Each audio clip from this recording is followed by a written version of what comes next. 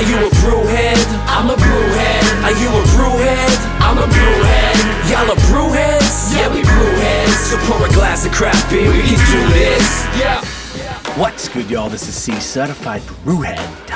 And I am Nathan from NathanDoesBeer. Welcome to episode 145 of Beer and Other Shit, the podcast, Adjunct series. Nathaniel, this is a super special episode. I mean, I feel like every episode is super special, but this one is with a brewery we haven't had on in 5.5 years. I think we had another brewery on recently that was like 5 years between convos, which is not optimal. It's not something we like to do. And this brewery is super special to us both. They were one of the first Ontario breweries that both of us independently drank. Is that fair to say? Definitely.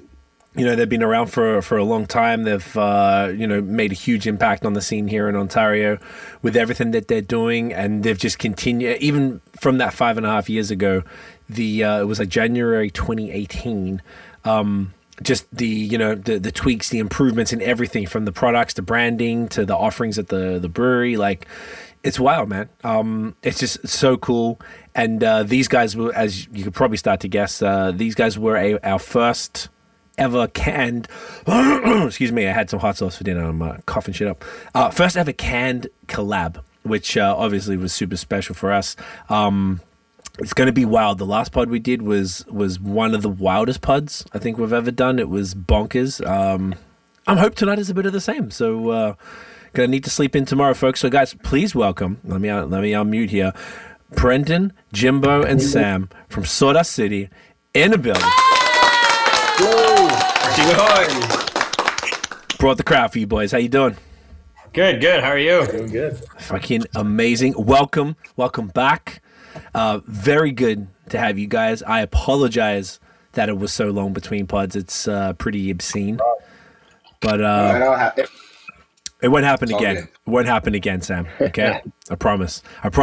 So let's get a beer going and then we're going to catch back up, because if you want to listen to the Sawdust City story, we won't really be getting into that tonight. We're going to talk about basically the last 5 years. Check out, I think it was episode, if my memory serves, was episode 73 of the original series. I hope that's right. Go check it out. You'll be able to find it easy everywhere. Listen to that. Have a laugh, because we got rowdy. It was ridiculous. It was like 30 people in that room. Everyone's yelling and stuff. It was just fucking wild. Good times. Now it is the second last day of September, so we're now we're in fall. So we're going to kick it off with probably the most appropriate beer we could possibly do that with. Tell us what we're doing, boys.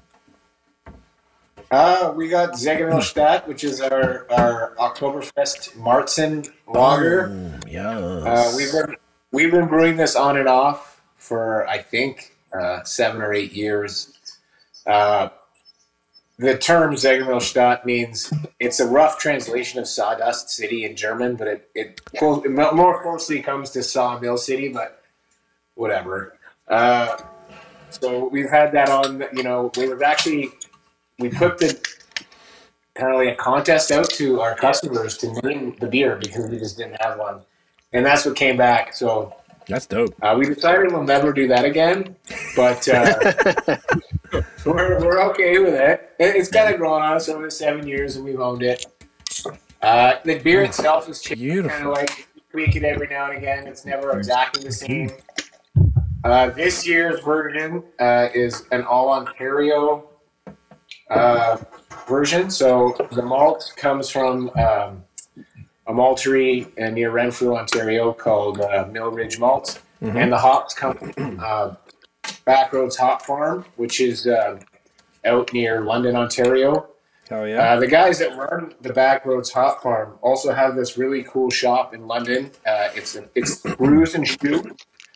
So they have like a high-end running shop that they sell these like running shoes, and they run running clubs out of it. But in the back, there's like a beer bar. And so every couple times a week, they run these beer clubs, running clubs, and then they come back and they crush pints.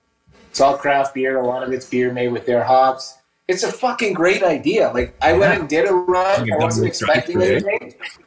And there was like 70 people there. Like, and they're all kind of like in that young 20s to mid 30s.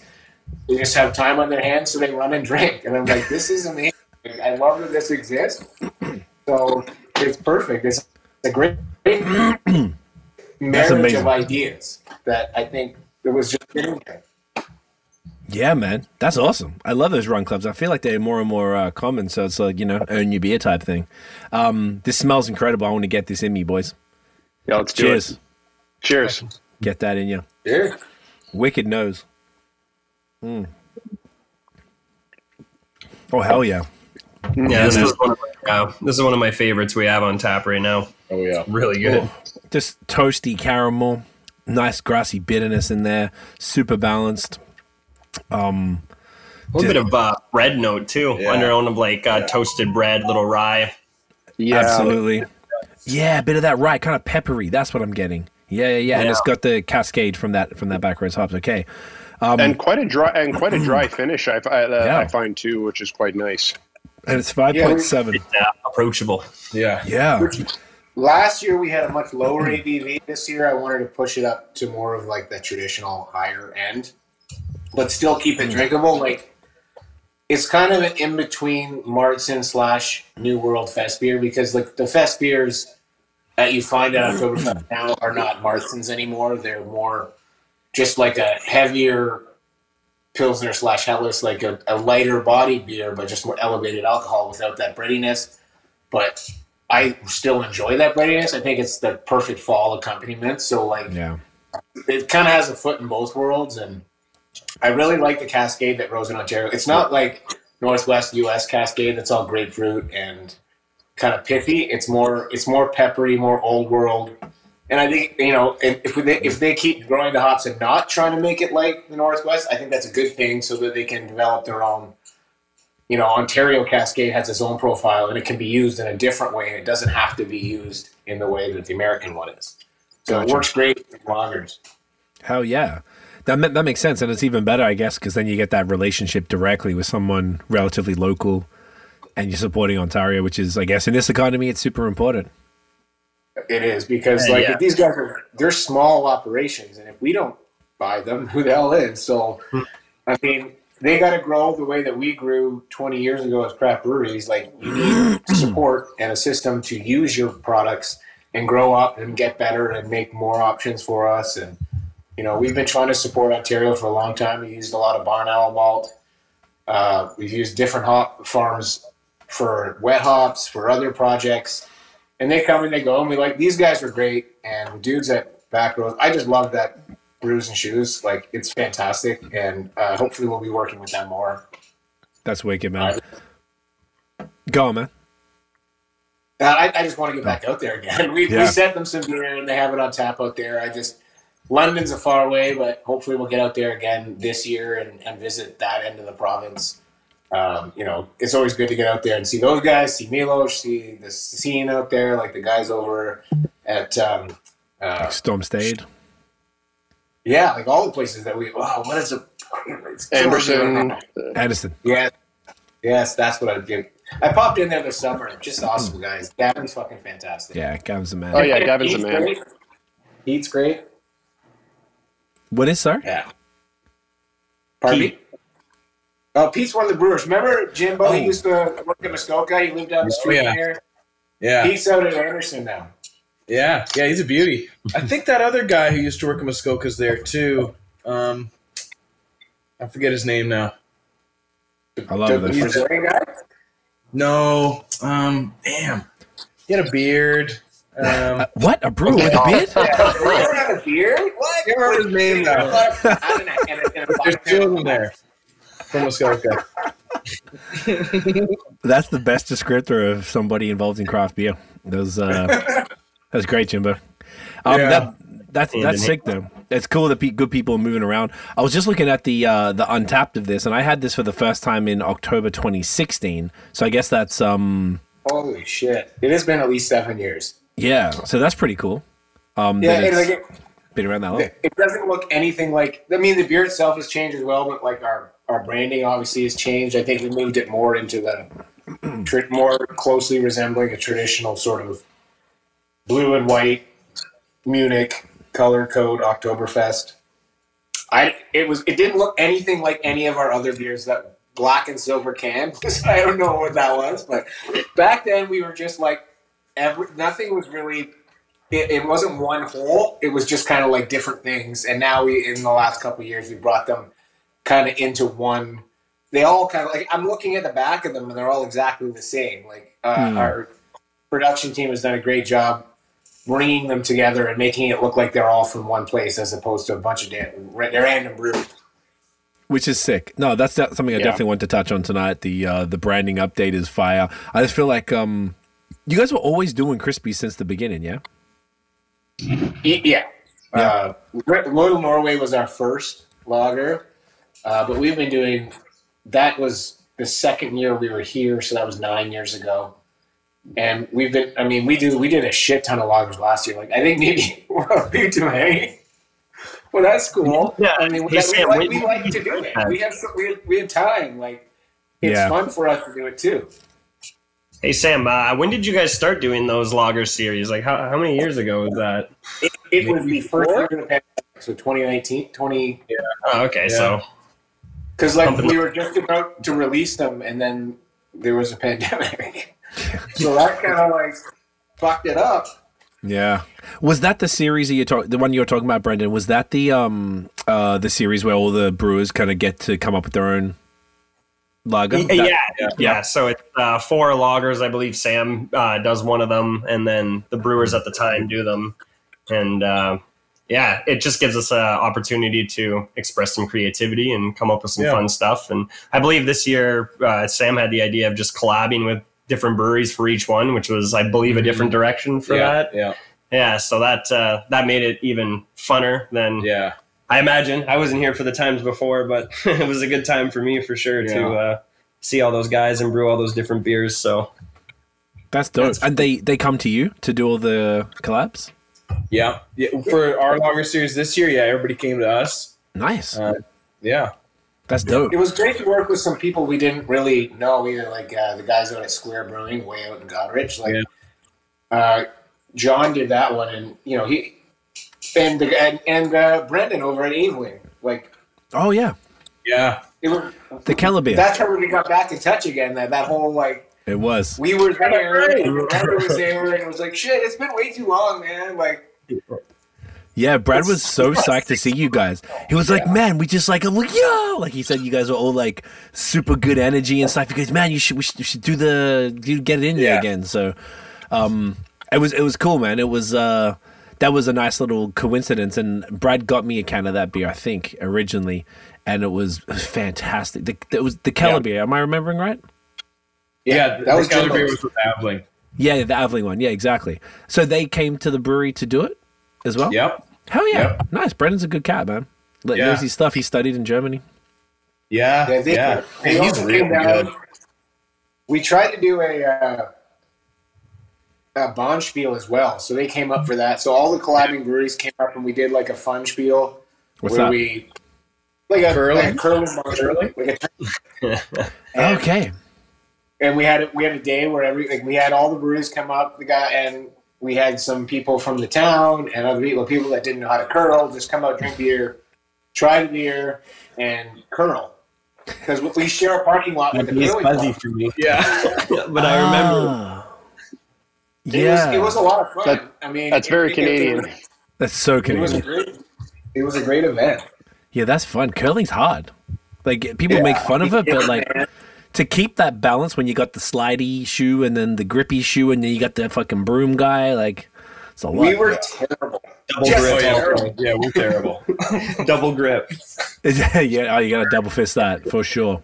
It's tough. And almost like I wonder if like if you're a good ice skater, like if that will like help you. I just don't know if that skill set even like it's totally different, right? Because you got to like keep balance while not fall on your face. Yeah. Oh no. Like even like he's a good hockey player. It was the best part was that everyone was sort of on the same skill level, so we all sucked. So it just made it fun. So it made it a bit better. That's just fun then. Yeah, that's a good time. We had the GLB guys up, Aveling. We had Second Wedge. Guys from Gateway City came up. Square Brewing couldn't make it. It's pretty far, and he's like pretty much a one-man operation. He's 400 kilometers on the other side of the province, so we totally understood. Anyone out there, visit Godrich. Go see him. Square Brewing. Yeah. It's a What great town? spot. It's a lovely little town Godrich. too. Like, Godridge is the town. Yeah, Godrich, Yeah. Ontario. Okay, I gotta check for that. Western Ontario, I imagine. if you're way over there, like it's the armpit of Ontario. It's the end. There's nothing after it, but it's beautiful. And there's also like I want to say Bayview. Is that the next town over? I believe so. Yeah. It's super beautiful too. Like it's just worth going up there for a couple days. Gardens there too with Grey Matter, Blythe. You can go to Cowbell. There's a nice little breweries there. Right. That's awesome, man. I really like that you guys doing that. I really enjoyed that series, and I found that I think I got all of the four lagers last year. They were just so fun, and I just feel like you're like. And this is kind of maybe tying back to where I want to start off. I just feel like everything about. Because we've kind of followed your journey, like you were saying earlier, Nate and I were, drinking you guys back in. When did you open? Was it 2011? Yeah. Yeah, 2011. Okay, so we've been following Sawdust since essentially the beginning, as drinkers learning about craft beer. You guys were, when there wasn't that many Ontario breweries that you could kind of have regular access to it, say the LCBO, before, doing a brewery trip was kind of like a thing, as opposed to just like, let's just go to a brewery. Like now it's whatever.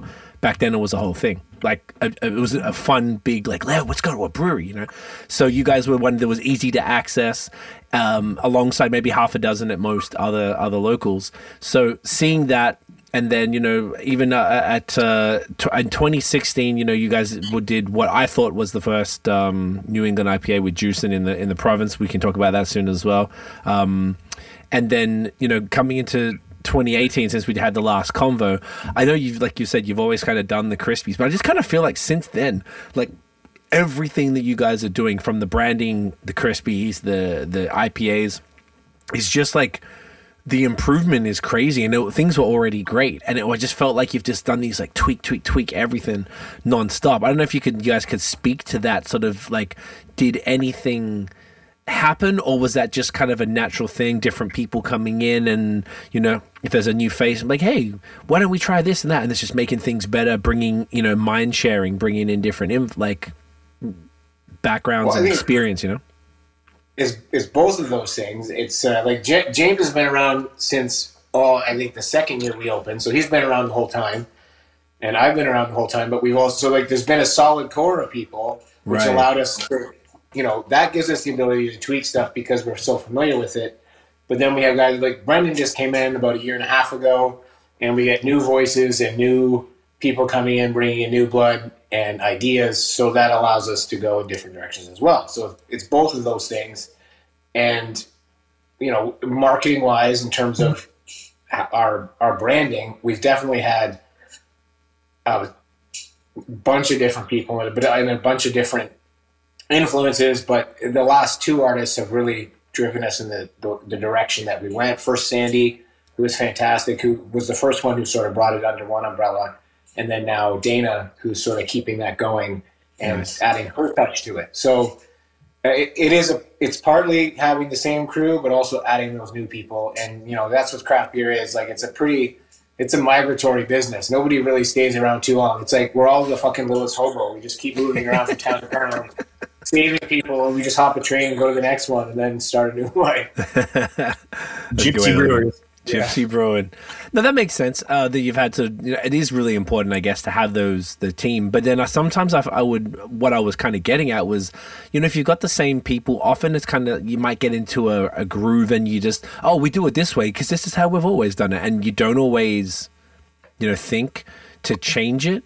And I feel like with you guys, like I said to you guys when we came and did the collab, like I feel like you cracked the code with Haze, and we've said that here a bunch as well. Like, it was already great when we did the first one, but there was something that happened. I think it could have been what you were saying before, Sam, when you had more time over the pandemic with Everyday Magic and the Binary System series that were just like they had no, like, there was no New England IPA, I want to say, like, in the LCBO. Nothing was coming close. It was ridiculous that you'd be able to get a beer that good for that price at that store.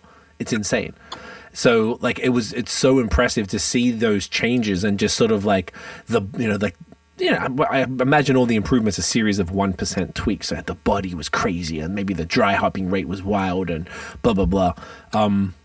It's even more impressive actually than if you've got mostly the same squad. That's kind of like take it forward.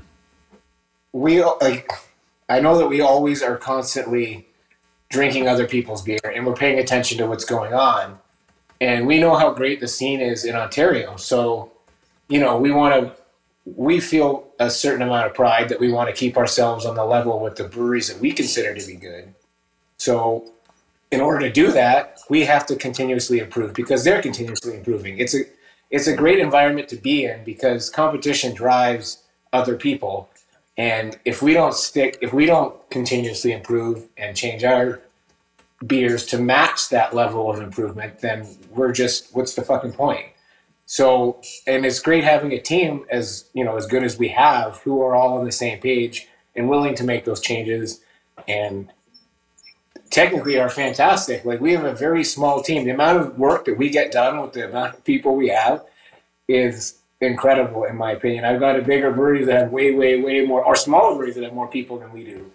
Yeah. And we are able to get a lot done with a very little amount of workers that are just pouring their heart into it. So we take a lot of pride in that. Why do you think that is? Why do you think your team is so productive and efficient?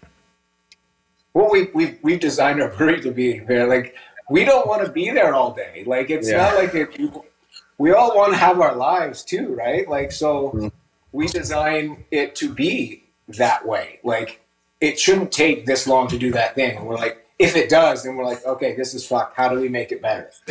So it's not just from a standpoint of making the beer itself better, but how do we make it more efficient?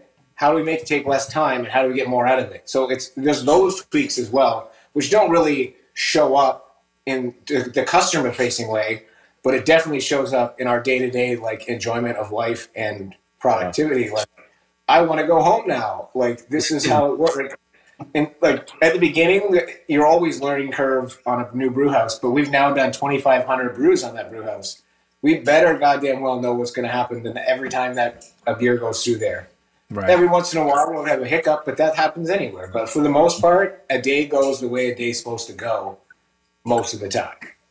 And, that Rob's always been great buying us new equipment and keeping us on the technology edge of what's important to be at. Like, we have a centrifuge. Okay, we got that. We have a new canning line. Let's get that. Let's get all the things that make our life easier and make us more productive and more efficient and allow us to be more creative, because now we can play with these things and grow that way as well. I feel like work-life balance is not something that you typically hear a whole lot about in the brewing world.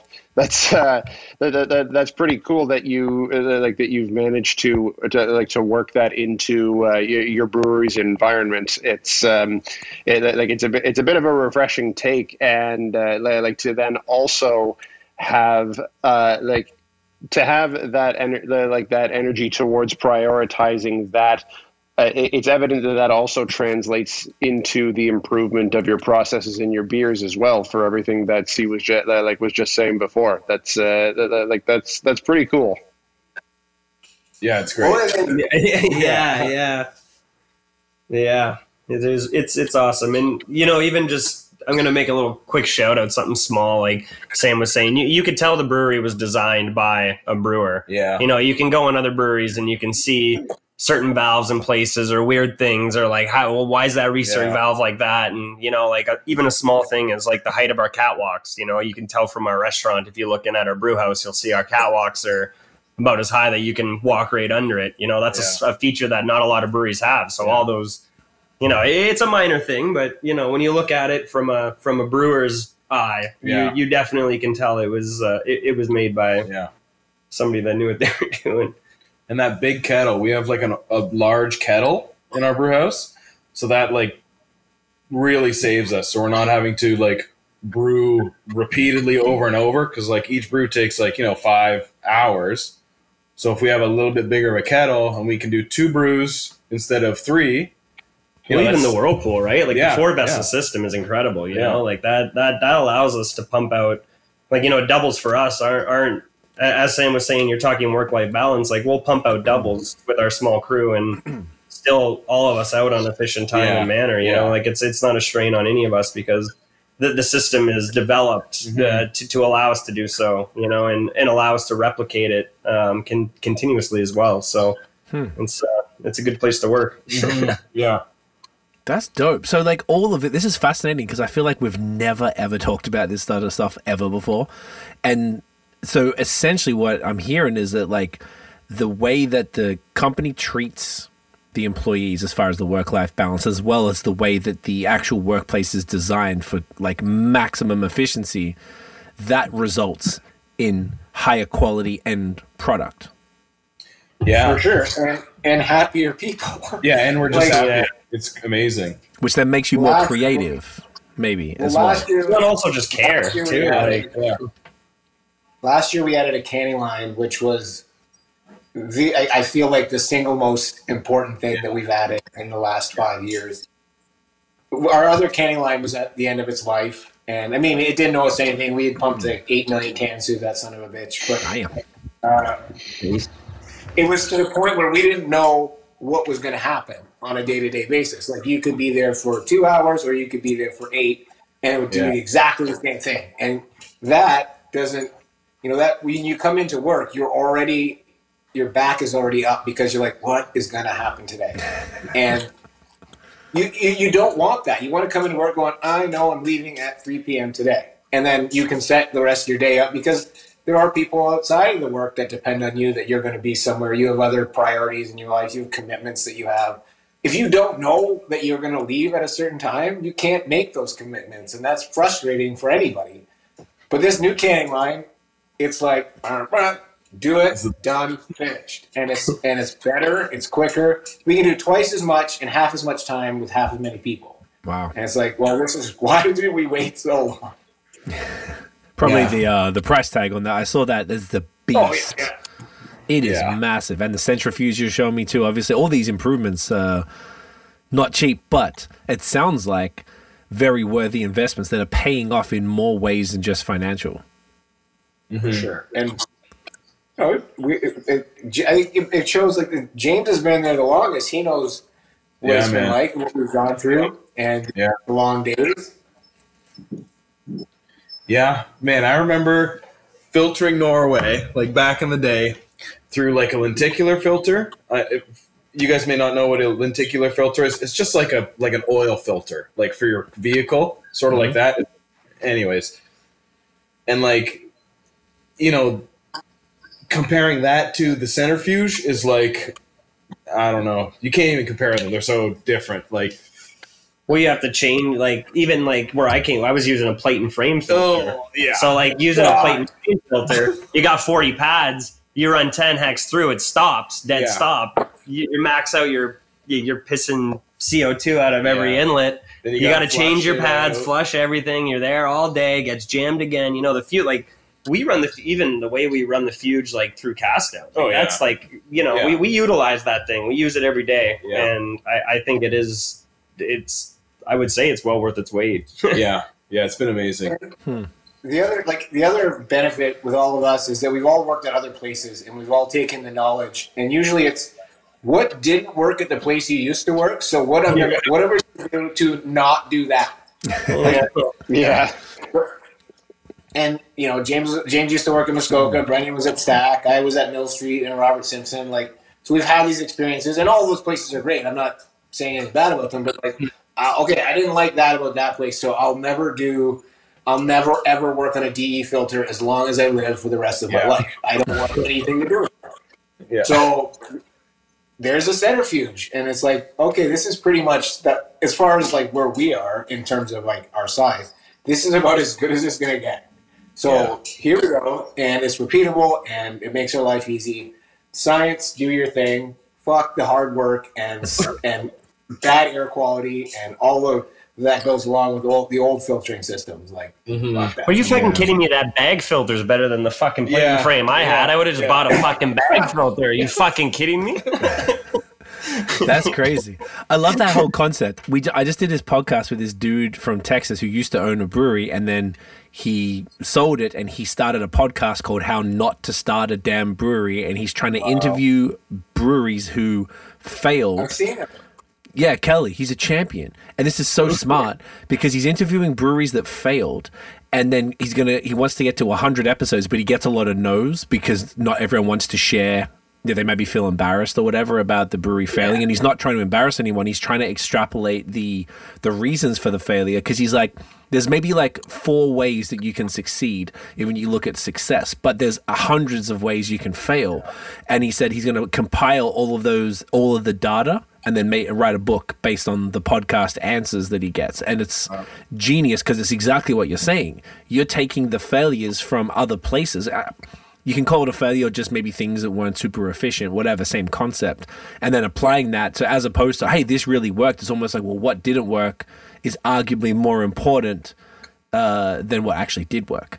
So that's sick. And that you guys are doing that in real time and seeing the results. Fucking amazing. Well, with COVID, he'll hit 100 episodes pretty quickly. Like it's sad to see, I don't mean that as a joke. Like it's sad to see how many places are, people were relying on this summer to be the big summer, the one out of it, and there's a lot of places realizing now that, it wasn't quite the boom that we expected after everything that we went through, and you're going to see a lot of places starting to shut their doors, unfortunately. And, I wouldn't even consider that a failure. That's just time and place, product of environment, like that's, at the end of the day, like your wallet's only so deep, so. Yeah.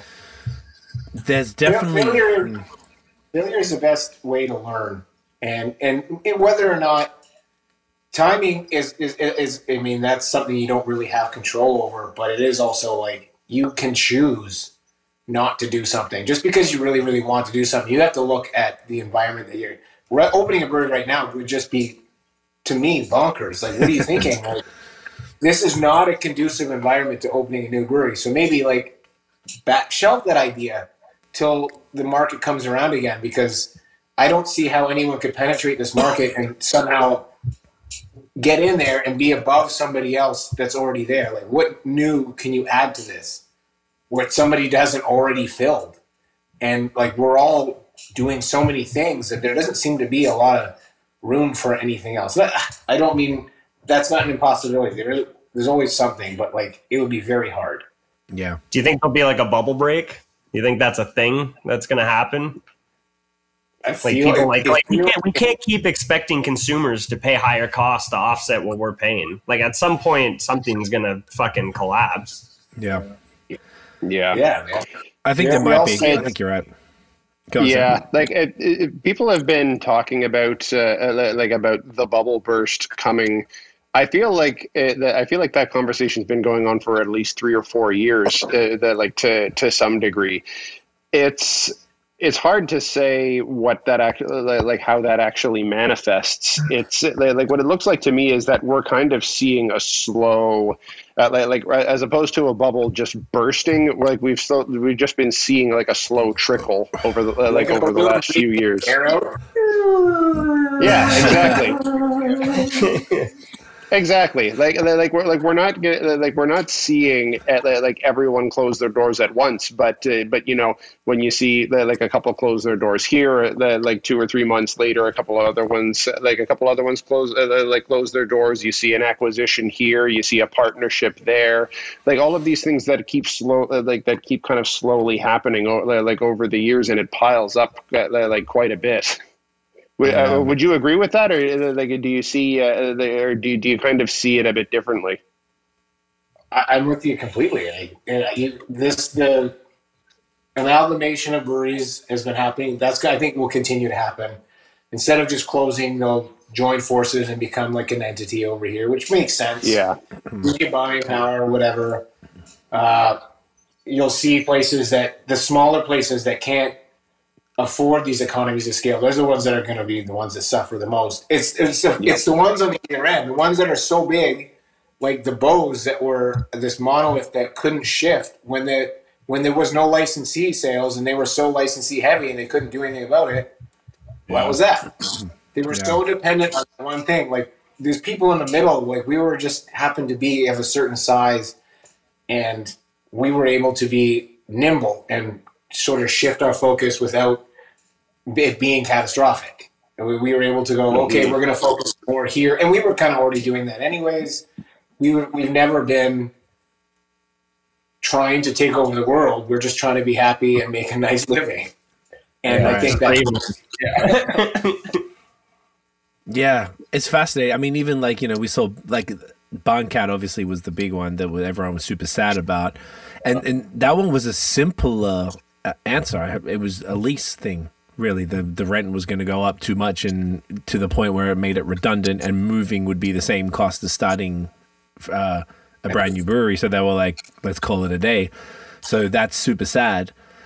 And I don't even know if that's much of a symptom of the market and all the other factors that we've been talking about, as opposed to just like, same as anything. It's why people were sleeping in tents in parks and shit. Like the rent's gone up. So, And I don't mean to say, I'm not saying anything bad about Marquette, but that's like one of the things that we looked at too when we started this was we did not want to be leasing anything because we didn't want to be beholden to anybody else. Yeah. So Rob owns this building. I mean, that was, we were in a position that Rob was able to do that. But that means when this type of shit happens, it doesn't matter. It doesn't affect us the way it would be somebody else who's beholden to a leasehold. And that was always... We looked at other breweries that we had seen that as being one of the failures. And we're like, don't do that. Like, because in the end, I mean, he still owns the building. Worst case scenario, he owns real estate, which is never a bad thing to have. And, he's, that's his, he recognized that from the start. So it does take some pressure off, but it also has other things like our roof might as well be Swiss cheese at this point. So now we have to pay to improve the roof. So there are downsides, but like we're never at the whim of some guy who could be like, well, I'm just going to double your lease now because the lease was until now, and bam, now you're fucked. Yeah, and you have to close, and then that's that. Yeah, he doesn't care. He'll get someone else to pay it. What does it matter to him what's in that space? And don't they get like tax? Isn't there like some, because there's so much commercial real estate that's sitting empty, and I've heard word, and this might have been in Quebec, but like I've heard that there's almost like tax breaks for empty like commercial real estate, as opposed to like you need to fill it, so they're just sitting back, maybe taking a tax loss or whatever, and not having to pay tax or whatever. I'm not familiar with it, but that's what I heard. Is that something similar in Ontario? I don't know. No, sure. Give breweries those tax breaks. What the fuck you talking about? Why are they getting tax breaks? Yo, I saw a whole thing about that recently. There was this thing on some TV channel. I forgot what it was called, and it was Mandy from Left Field. It was Steve from Bose. And TVO. That's the one. You saw it, right? And they were basically talking about Ontario has like twice as much tax on the beer than say BC. So like they're being strangled in this economy where finally they let independent bottle shops be a thing, and all these other small little they gave in for these 100-year-old laws. I'm like, okay, now we'll let a fucking cafe sell some beer. They still won't change the tax because I guess they're loving their sweet tax dollars, but like it's strangling small businesses like this. It's just so crazy. There's a lot to go up against, man. It's an interesting time. It feels like on a positive tip, and I feel like we need to get to the next beer, but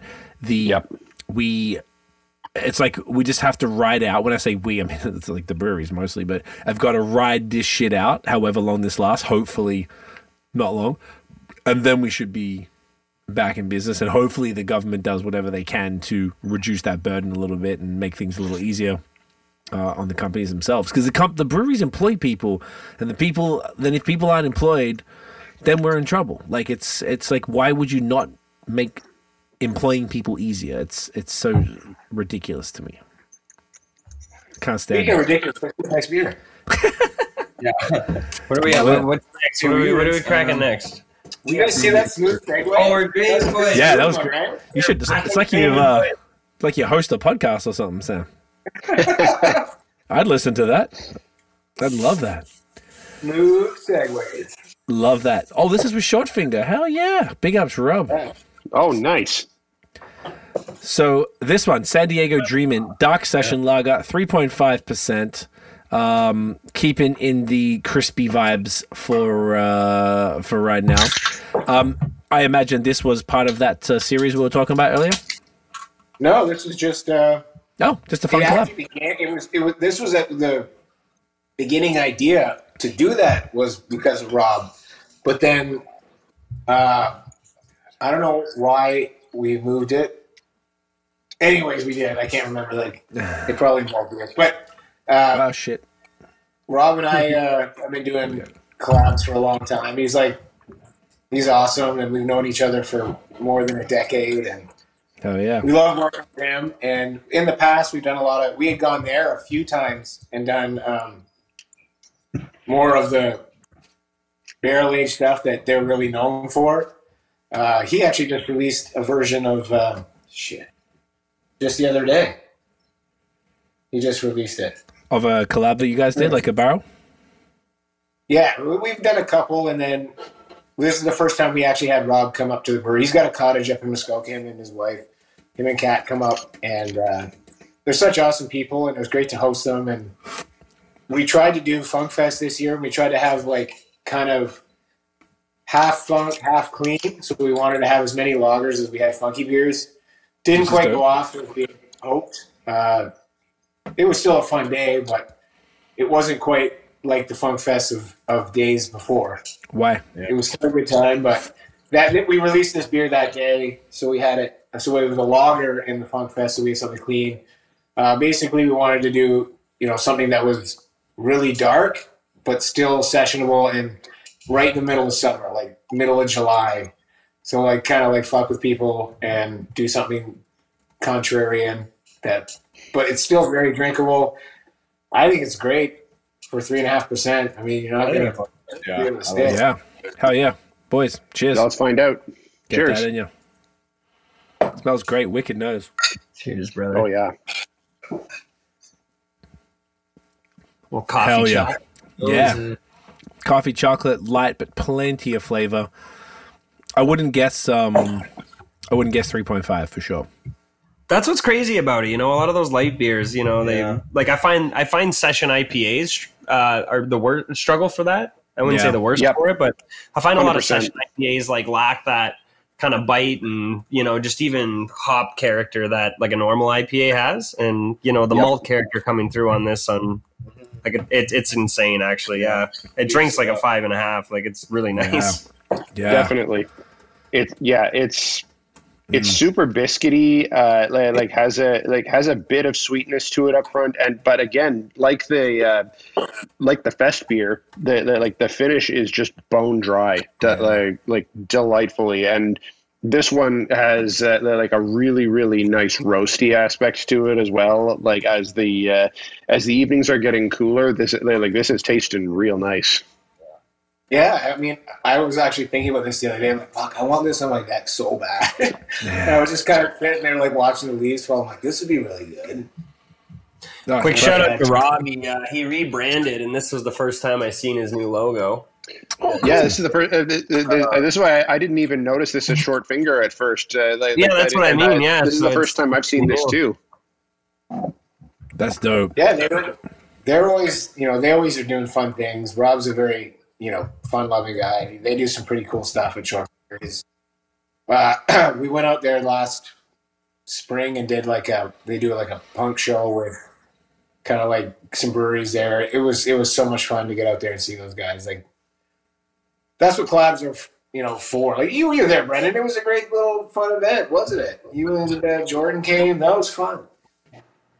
Oh yeah, your concert or whatever. Yeah. That was like.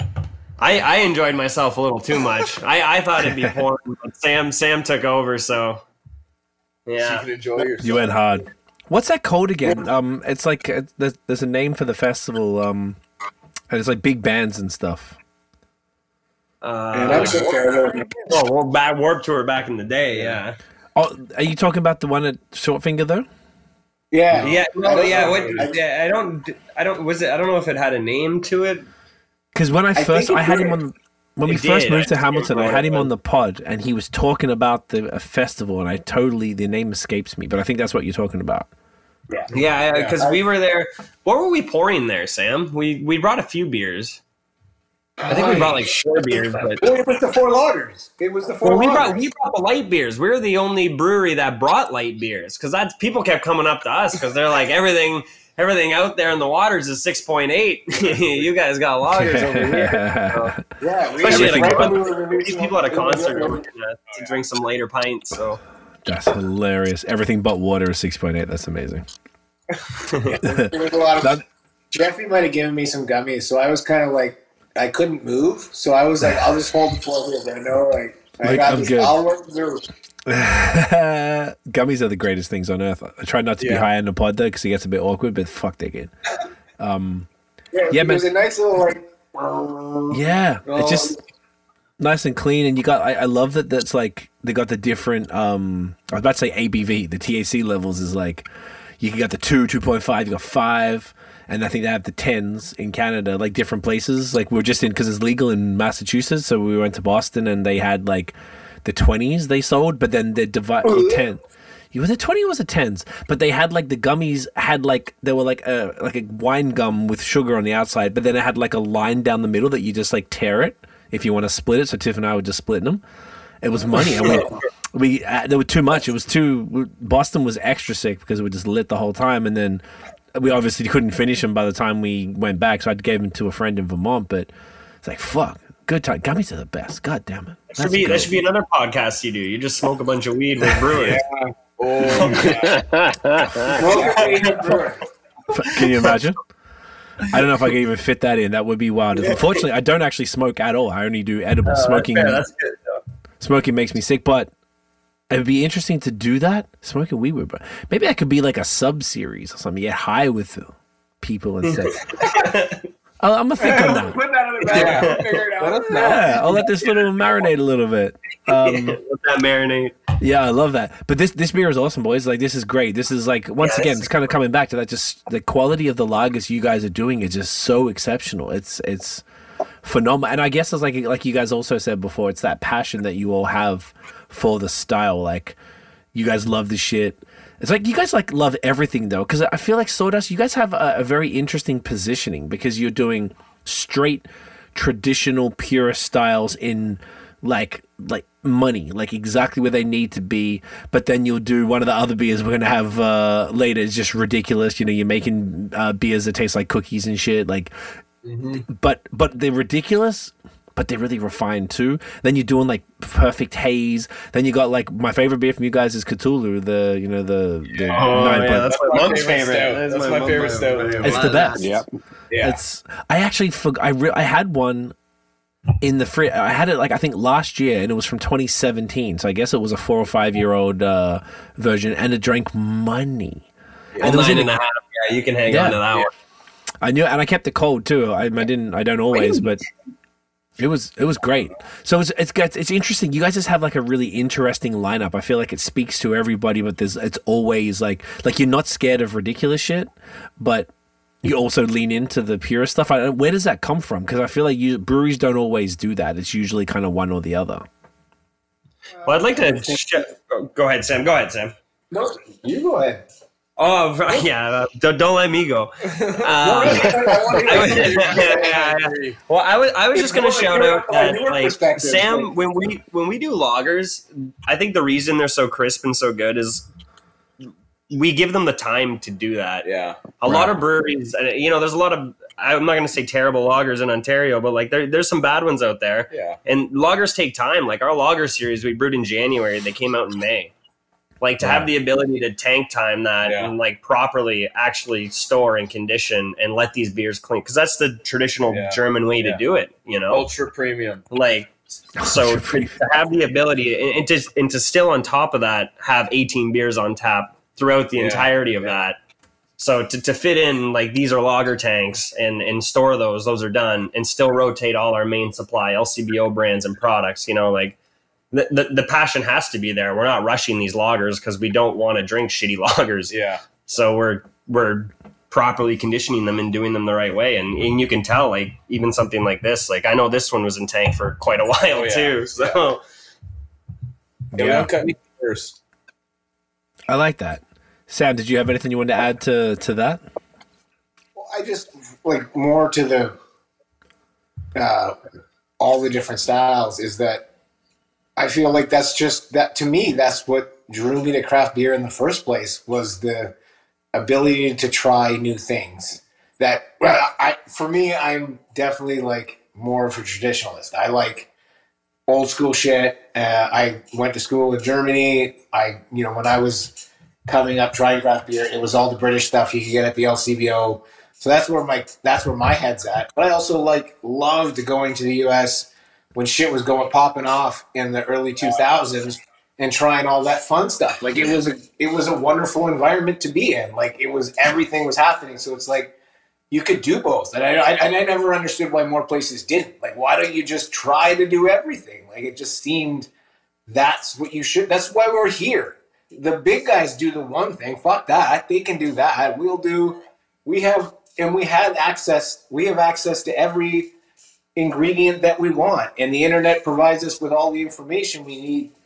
And our mouths can go try different types of beer. Like, it's all there. So just embrace it. It's such a simple, awesome way to put it, though. I love that. That's perfect. Yeah, man, that makes complete sense. I understand that people have like something that they come into beer wanting to do a certain thing, and I respect that too. But it's like, I also think that to your credit, it's hard to do it all well. That's the other thing. I find that like, and maybe I'm generalizing a little bit because I don't think it's always the case, obviously. But if people are lager brewery, there's a whole bunch. I'm sure you could think of a handful off the top of your head right now in the province alone that really focus mostly on lagers, and they just do a really great job because that's their thing. But they don't do any fun stuff. I mean, people like Godspeed or Tooth and Nail, like they're just really on the money with their crispies and a handful of other styles. They don't do anything crazy. I know Maddie at Tooth and Nail fucking hates haze. He's hilarious. And Bim is a little more like, straight up and down with what he likes, and that's okay. And that's their thing. But like, you see like Rorschach, they do wild crazy shit all the time, and it's always super fun and the most absurd things ever. But they also do but also really dope lagers, barrel-aged stouts, things like that. So you guys are sort of have this really cool, it's like really fun approach to stuff. Like the Viva Puff Stout, for example, is a really great one because like Sam, you were telling me when we were hanging out, like you even emailed them, actually got legal permission to call the beer Viva Puff Stout as opposed to chocolate raspberry vanilla cookie or whatever. We weren't allowed to call it Viva. We were allowed to use Puff Viva, like we were allowed to imply that it was that without saying specifically Viva Puff. They were cool with calling it. We called it Viva La Stout, and they're like, "That's fine. We're happy." They sent us the cookies.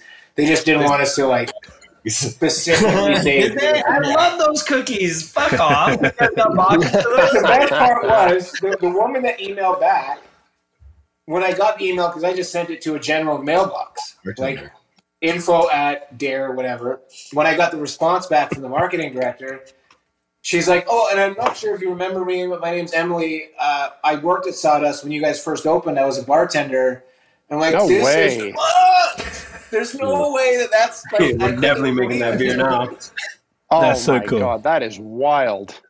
It really Dude, that beer is scarily accurate. Yeah. Scarily accurate. And what's the ABV? It's like 5, right? Like, you smell that beer, it smells like you opened a fresh pack. The first one was from a number of years ago, and we had a half a tank of Cthulhu that we weren't going to use. And I had always wanted to do this Viva, so I used that as the base and then worked from there. And then when it turned out like, this is too much like Viva Puff. We're like, this is fucking crazy. So we're like, we can't sell it at 9% at the LCBO because it's too big. And we wanted to make it more accessible, so we dropped it to 5 and reworked the recipe to be a more accessible 5% stout. Because at 9, you're basically shooting yourself in the foot. You're not going to be able to move volume at 9%. So that's how it started. That first one was like, it was great. Oh man, you gotta make a small batch of that. I was gonna say, could you do like a brew pub only, like a draft only, or like a small canning run since you've got this beast of a machine now?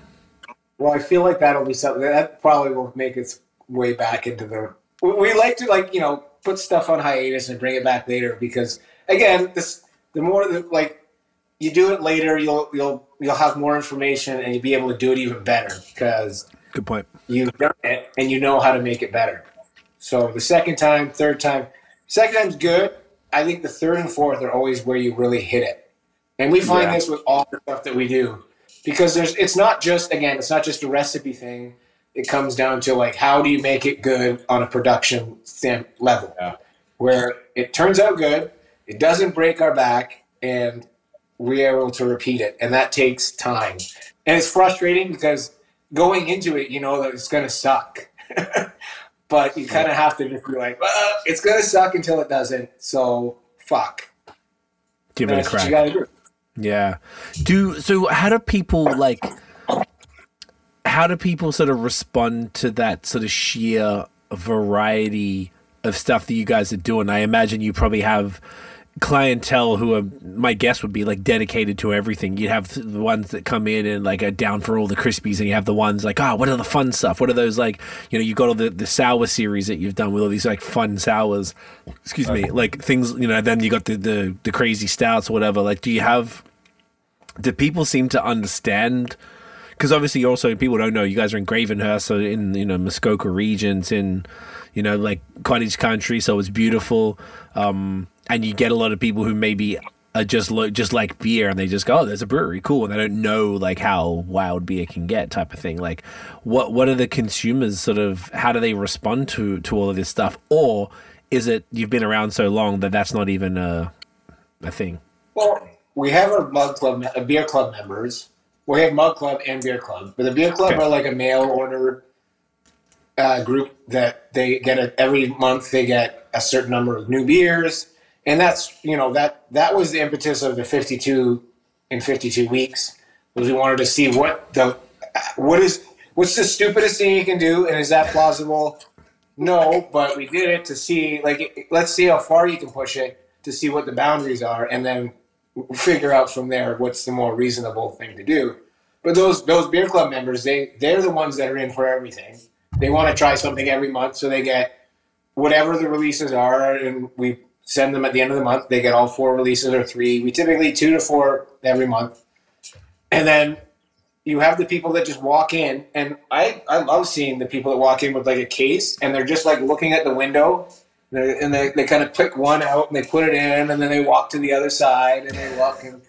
It's like shopping, and then they have all these, and then they'll put it down at retail, and then be and you'll see them run back to the fridge and grab another one and stick it in. We want to make it fun, and then you have the draft, and you get the people that get the big wheel, which is I think it's 18 on the big wheel, so they can try 18 different beers. Or you have you're thinking old school, man. They knocked it down to 12. I remember the paddle. You used to get 19 or whatever. You can get 18. I have a picture of the paddle. Oh, really? Where we'd roll up and they would give you every single one. And then when I started here, I was like, get the paddle. They're like, oh, no. We cut the paddle. Because the wheel, you need 2 people, but the paddle, you needed 3, which made sense because it's a shit ton of beer. Gotcha. Yeah, that's probably annoying. For anyone who hasn't been to the brewery, it really is when you're getting your cans to go, it really is a shopping experience, exactly as Sam described, because they've got more fridges of to-go cans than I think I've seen at any at any other brewery. It's it covers an entire wall of that huge front lobby. So you definitely can grab a case and you'll be walking from one end to the other, just shopping to fill up that case as you go. It's a wild experience. Again, cool. that was a Rob and Carla and the other side of the bit. They were the ones that really wanted to make the retail experience a comfortable experience. It's important because you go to some places and it's one of those old Coke fridges with 4 different beers in it. And you're kind of looking around is that the beer that I'm supposed to buy? Is it there? And it doesn't seem why isn't it nicer? Why don't the retail's pretty important? It's kind of that's where your highest margins are. It should be the most important thing in to this business. And, that's what they wanted to focus on. And we had a huge space. Like, it's a Canadian Tire. It was a retail business. Like, the front of the Sawdust, that front area was where where all the checkouts used to be, is where we are right now. So, like, that's what it was. So we were able to move into that space and have that. Our first fridge wasn't as big, and it sucked. But like the new one is, we can only really we put two. We can roll whole skids into the back of the fridge, which makes it a lot easier. But it's really only two full skids we can go. The rest of it can be a bit of a pain in the ass. But it does take a lot of work to manage that fridge. But I think it's. How many SKUs would you have in that fridge at any given time? Well, like we've had 24. Yeah. Okay, but usually what we're trying to do this year is trying to marry the taps to the fridge. So we're trying to keep it around 18. Like, it kind of sucks when there's stuff in the fridge that you can't try on draft. So because to get that balance between how many kegs we make so that it sells out roughly the same amount of time as it takes to sell the cans. And it's not, every year we get a little bit better at it, but it's also difficult because the world keeps fucking changing. And every time we think we know something, the entirety just it literally just last year doesn't matter anymore because this year shit's happening. So completely new.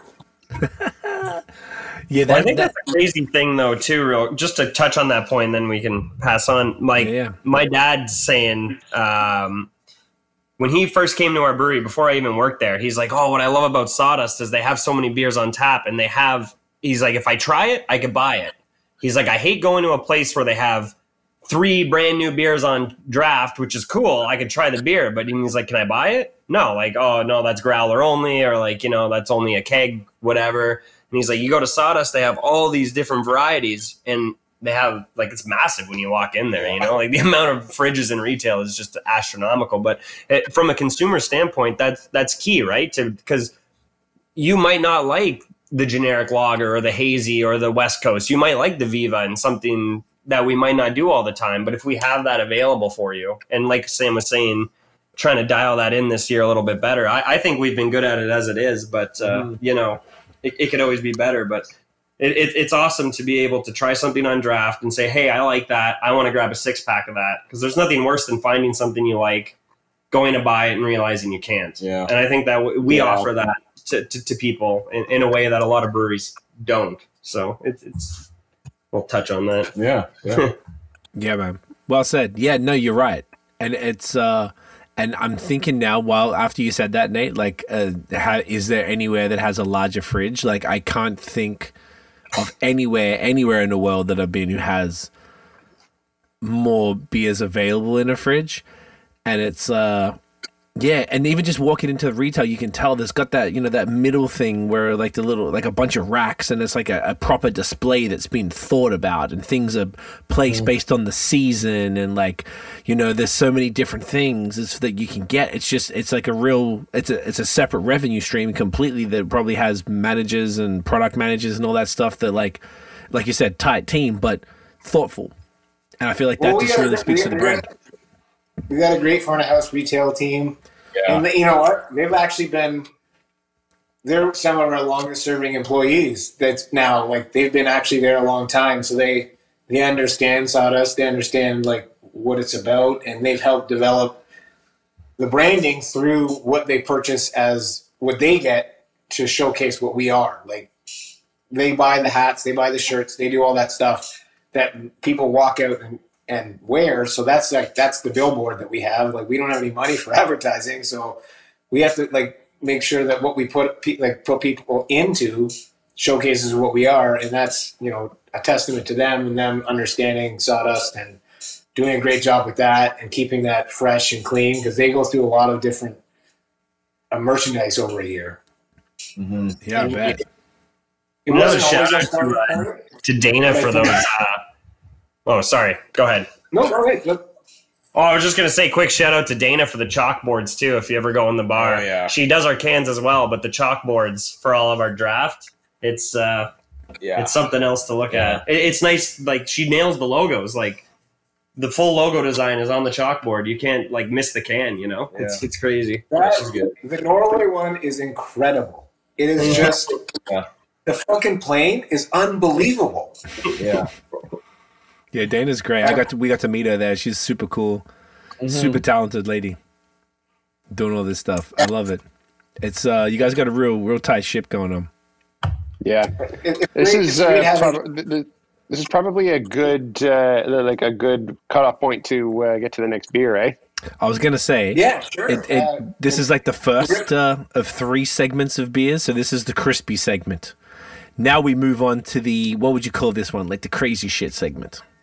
This is definitely the crazy shit segment. These next 2 beers don't really. I don't like. There's no way to put them into a lineup and ever have them be similar to anything. So just deal with it. It is what it is. The next one's gonna be fucked. Just drink it. There's not like a sensible flow from one beer to either of these beers or from these beers to another style. Because they're singularities. They exist on their own. Do we say that, should we do the stout first because it kind of like is a little bit of a carryover from the beer we just had, and then we cleanse with the one after that? That would actually be good because the tartness, I think, would clash too much. Yeah, that might mess with the IPAs. That's a good point. This next one is so unique, and I think, this idea like that James had. Fuck, what was it? Was the second Funk Fest? So like, I don't even know. Years ago. But yeah, it was a germination that took probably 5 or 6 years to get to where it is now. Okay. Yeah. It's like a kind of a hard one because you have to use like weird malt, sort of like non-typical, like base malt kind of thing. I don't know if any of you guys have ever had horchata before in real life. Real horchata. It's like a rice milk. Like they steep rice. It's like a drink in Mexico. They drink it in the summertime. It's really good. If you ever get a chance to drink horchata, it's amazing. That's why I wanted to make this. This guy who used to work at the brewery, Cal, would make horchata, and it was so good. Yeah, they steep like rice in water, and it becomes like this sort of like milk, and they add cinnamon to it and like a hot pepper or something. Cool. And yeah, you serve it on ice, just drink it in the summertime. I don't think I have had it. Buddy, thank you. So this is like the beer version of that drink. And the other thing, like one of the other components was that the term white stout gets thrown around a lot, and a lot of times it's not a white. It's never actually white. It's like this blonde ale, and you're like, why don't you just fucking call it a blonde ale or something? We wanted it to be like white. Like that's about as white as you can get. Yeah. And what made it wet? Was it just the choice of grains? Brewer's secret. There's no barley in it. Yeah. It's all spelt oats and wheat. Okay. And we mash really high so that it leaves a lot of body still in it, because it's only 3.5% again. I want to keep it on the low road because it's supposed to be a refreshing summer drink. And then we add the cinnamon, which is traditionally how they flavor it, and a little bit of vanilla. And I think, the body, we add lactose as well to give it that kind of creaminess and sweetness. And I find cinnamon makes things chewy and doughy, and it adds that extra bit of like thickness to make it more stouty. And it tastes so good. Yeah. Oh, I'm excited to try it. Boys? Yeah, cheers. Fucking get it in you. Yeah. Fuck, get that in you. Oh, the cinnamon on fascinating. like it even comes through pretty strongly, even on the nose, right? Like right off the bat. Oh, wow. That just works. It's like I didn't know what to expect. Now, why are you calling it a white milk stout? Doesn't that usually mean when like it's a white stout that means there's coffee in it? Or am I? Well, that's part of the white stout is the blonde coffee thing, but we also thought that the white stout is just a stupid thing. So we kind of like, but we also didn't know what to call it. Like, what the hell do you call it? Like, this is the closest thing. I think a white stout is you make something pale that's supposed to taste like a stout. Yeah. So if you want to use coffee, if you want to use chocolate, if you want to, anything that has those elements that you would find in a stout, I don't think there's any clear direction for like this thing's got a ton of body, so that's yeah. It's super unique, and it really works. It's like, how close is this to the actual drink? Would you guys say? Actually, surprisingly close. Yeah, there was a guy that just posted on Instagram the other day. A Mexican fellow was like, I had to translate it because it was all in Spanish, but like he gave it a big thumbs up, and he said it tasted like horchata. So I'm like, hey, if the source is saying it's true, then I think we captured it. That's money. I'm surprised at how well it came through. Like, I think there's a touch of brewer's tears in the back there. Brenden has a story about this. This specific batch. No. It's just because we're using 100% adjuncts, it doesn't lauder as good as other beers. It can brew terribly. Right. So this is an example of taking. It took a number of brews until we finally got it where it was manageable. It's perfected. It's good. It's good, and it's consistent. As is all of our beers. It's it was a bit to get there. Is this like in the? I mean, obviously the label kind of looks like the Viva Puff one. Is this like a sort of a series by any chance of sort of like maybe? It's not necessarily a series, but this time of year we release a flavored stout. And, we did the Viva Puff, and then we did the Awe Caramel, and then we did the Mocha Crunch, which are all Canadian, specifically Canadian confections or chocolate bars. And then this year when we had not done horchata because, James has been trying to get this thing made for years, and we finally did it. And it turned out really well, and we had done the Mocha Crunch, and we were going to do that one. And then we're like, you know what? This is selling better. I think it's a better product. So we didn't do the Mocha at the LCBO. We did the horchata. Okay. And then, so it kind of fit that. It went into that same world, that sort of flavored stout world. We just went white instead of black this time. Gotcha. And I think it was a great choice because, we do a lot of stouts, and this is it's still a stout, but it's a completely different. It's left field stout, like it's crazy, like, and it was fun working with us, getting it. And the last one, the one that we moved today, that we're packaging on Monday, we finally fucking got it, like from a production point, where it wasn't the worst days of the week to do it. These beers don't cooperate a lot? Yeah, it's just a tough beer to drink. Without any barley in it, there's nothing to really create a mash bed, so it doesn't really function the way a normal beer would. And so to make it the way you normally would just doesn't work. So we had to figure out a blend, and I think we finally got it. We had a lot of loss in terms of like efficiency. We had a lot of loss in terms of time.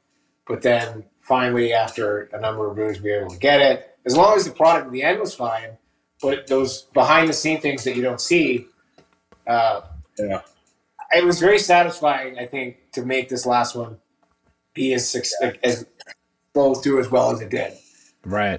And I think this beer is going to transition perfectly into Christmas time. Like the fact that it's selling so well now at a time when it's. We released this in summer and it was gangbusters. We're going into spring. It's still selling well. Going into fall and it's still selling well. So this just smells like something I would drink Christmas morning. I would fucking pour one of these like easily. Yep. So, and I think that also defines a good stout. Like people drink stouts in the wintertime. Is this something that I could enjoy on a fucking December day? And, when I smell this and I drink it, I feel like I could at least. Mm-hmm. Yeah, definitely on aroma. Sorry, Sam. I was going in a completely different direction. Isn't that the line from the song by the Vampire Weekend? In September, drinking horchata. In September. Anyways, never mind. My mind was going somewhere. Or is it December? It's September or December. And Brenden was talking about it. I'm like, I think that's from the song. I'm checking right now. Oh, In December, drinking horchata. There you go, Brenden. See? That's cool, man. It's Look only at going you. to get better. It's only going to sell better, I'm telling you. Oh, that's the whole. The album's called Horchata, or maybe it's just a song. Oh, it's track 1 on Contra. It's a song. Okay, It's a great album. I fucking love Great it. album. I haven't heard them for ages. Good memory. Yeah, sorry, Nate. What were you? Fucking no, I was just saying that I was just agreeing there that in aroma alone, I could certainly see drinking this like in the full on winter, because for me anyways, the smell of the cinnamon automatically makes it feel warm and comforting. It's something that just does that there. But so I would happily drink this on a cold winter day, and it's got the benefit of, again, drinking 3.5%, but you'd never know it just on taste alone, because it's like Sam was saying, it's kind of got that like full-bodied chewiness to it that like it feels like you're drinking something that like that's robust. It's got some substance to it. It doesn't feel like you're drinking session beer. Which is again something that would feel warm and comforting in the winter, to drink something that's a bit chewy, has a bit of body to it, and has that warming cinnamon quality to it. So yeah, it would definitely work for that. Yeah, it's a good call. Yes, this is some good stuff, boys. I love the innovation in this, and I like that it's great to hear that it's like this was the more popular one. I'm surprised though. I feel like, would you say it was the mocha, like the carrot coffee crisp kind of one, right? I mean, that did fine, but it was also, again, you know how you were saying you're always doing the same thing, so you might get stuck. You get stuck in that. We felt like we were stuck in that wheel, so we had to pry ourselves out and go in a different direction to keep it fun and exciting. Because if you don't, then you just, okay, we did it. Let's do it again. And well, fuck. Okay, well, this is in that same world, but it's over here. So let's go over here. And it's also it was a challenge for us, and that makes it exciting as well. Like, okay, we're going to focus on how do we make this work. Now we got to mash it high. We got to do this. We had to employ all the things that we knew about, but how do you make it all at the same time? And that's innovation brewing. It's like, fuck it, do it. Yeah. And that's what's awesome, is to sometimes just say, fuck it, do it. Yeah. Pull out your bag of tricks and figure it out. And, the end product we were all happy with. Even the first batch. I remember the first batch when it came out, we were like, what the fuck is this? Yeah. I looked at you, I was like, yo, this is fucking weird, man. I was like, it's good, but it's weird. And it's, you just gotta say fuck it sometimes and do it, man. Yeah, you never know what people are gonna like. I guess that's really what you really don't. Yeah. Have you guys been able to predict it a bit more over the years, do you think, or is it still people surprise you? I find it even harder now. Our sales team's having a hard time predicting. Yeah. It's difficult because the public is fickle and everything changes. And everything's so segmented now. You can't really go after the nerds anymore because there's such a small portion, and if you do, you're just chasing it doesn't make any sense. Yeah. So you got to try to fit into the mainstream, but we're not necessarily a mainstream brewery. So how do we do that? How do you keep your feet in both worlds? And so that's part of the reason we have all the varieties, but it is very difficult. But sometimes just taking a shot in the dark, throwing shit in the wall and see what sticks. That's the only way to roll, I guess, man. And coming even back to what we were saying before, I guess there's a level of expectation from you guys for this kind of fun, weird stuff, and you have a good track record with. When you're saying sticks, I mean, I'm sure you're probably more referring to what works with the public, but you could probably say objectively the things that you're trying actually work as a product. You're like, okay, we achieved the goal of making this horchata white milk stout. It's weird, but it works now it's like, okay, so it's a good, objectively good product, but is there a niche for it? Is there can you position it like type of thing? So I guess that's the other side of it, which is interesting. They're responding really well to this, which I think is, it's great. Like we're seeing it's selling like crazy right now at the LCBO. It just launched and we're going through flats of it faster than we anticipated. Love it. Which again is awesome. And I'm glad that they've at least taken that leap, because it is something new, and the response has been extremely positive in terms of like what we're hearing back from the customers and what we hear at the brewery. And as we do more of it, I think, we'll get better and we'll have it mainstream. And we're kind of like in this world where a brand might only last 2 years. So like it might be this winter and then next winter, and then we want something else. Because that's just the way of the world right now. And it'll always be part of our catalog, and we'll bring it back. It might not be LCBO, but it'll be part of Sawdust. And it'll be available at the brewery for online purchase and in-store purchase and on draft and all that stuff. It just, the LCBO is something that we go into with stuff to keep our broader audience happy. Right. And I think what both of you said touches on a similar point where, Sam was mentioning we had the Coffee Crisp come out, and, we had the Viva and we had the Au Caramel, and we needed to pry away from that. And as you mentioned, the public perceiving us in the way of always having innovation. You don't want to just fall in that of all they do is pastry stouts. Yeah. All they do is sours. And I think the direction and the focus being driven towards not doing that allows us to create beers like this. Like this is the byproduct of that mentality. Yeah. Because we can't just, as Sam said, run our 25th 100 brew through that system. There's hundreds of beers in our backlog, that have been tried and have sold well. And as mentioned prior, process changes things too, that we could brew again and brew better and things like that. And I think that's what's important is, our identity is important to us. And I think not having, because a lot of brands are tied to a style of beer, like we were talking about lagers, shout out Old Flame, that's another one. They only do lagers, that's their thing. And, people execute that well. And I think it's difficult to stand on a pedestal and say, we brew a bunch of styles, but we do them well. Because that's a lot harder than saying, we focus in on one thing, because your process for that one thing is going to be very similar, but your process for all these different style of beers is going to differ. So it creates a challenge in the back, but it also creates an opportunity for, again, beers like this to become present. So it's super cool to actually see things like this come to the market and see people enjoy it too, because that's what brewing's about. We get into craft. I didn't get into craft brewing, like Sam said, to drink Canadian and stuff. I tried new shit and I liked it.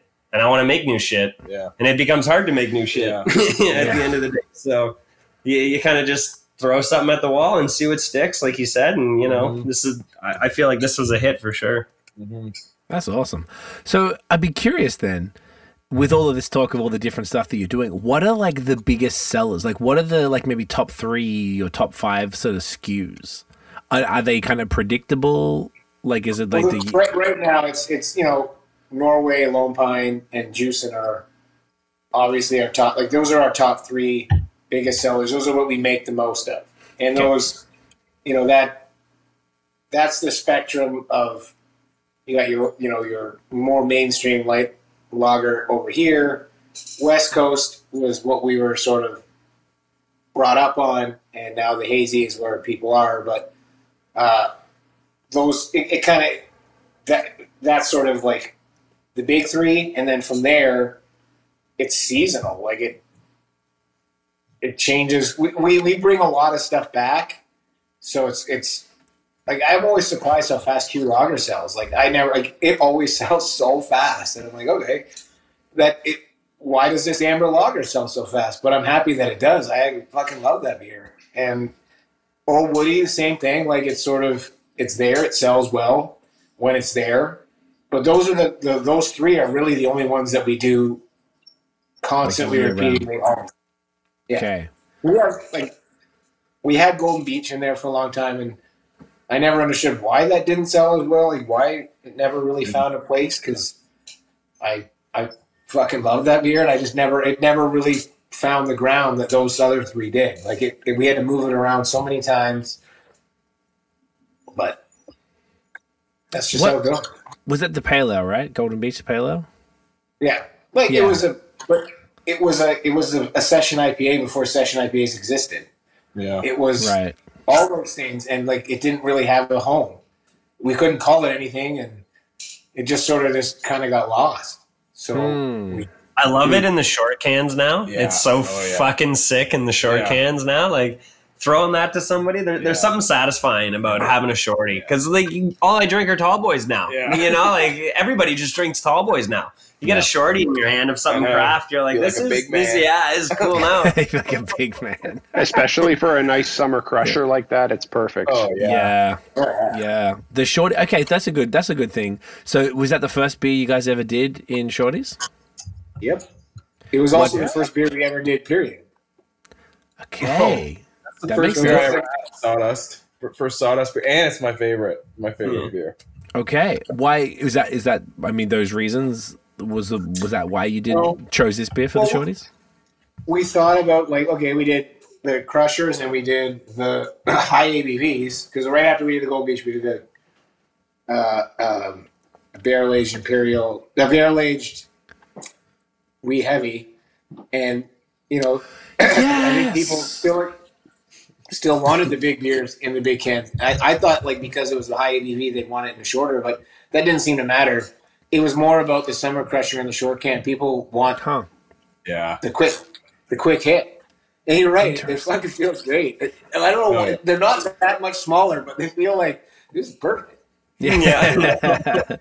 There's something about them, eh? Like it's kind of cool just for the, like, you're right, Brenden. Like I feel like it's like the 90% tall boys, and then whenever you can get your hands on the shorty, you're like, yeah, fuck yeah. And it almost feels like you don't have to think about it as much, because like, say, towards the end of a night, you're like, do I want one more?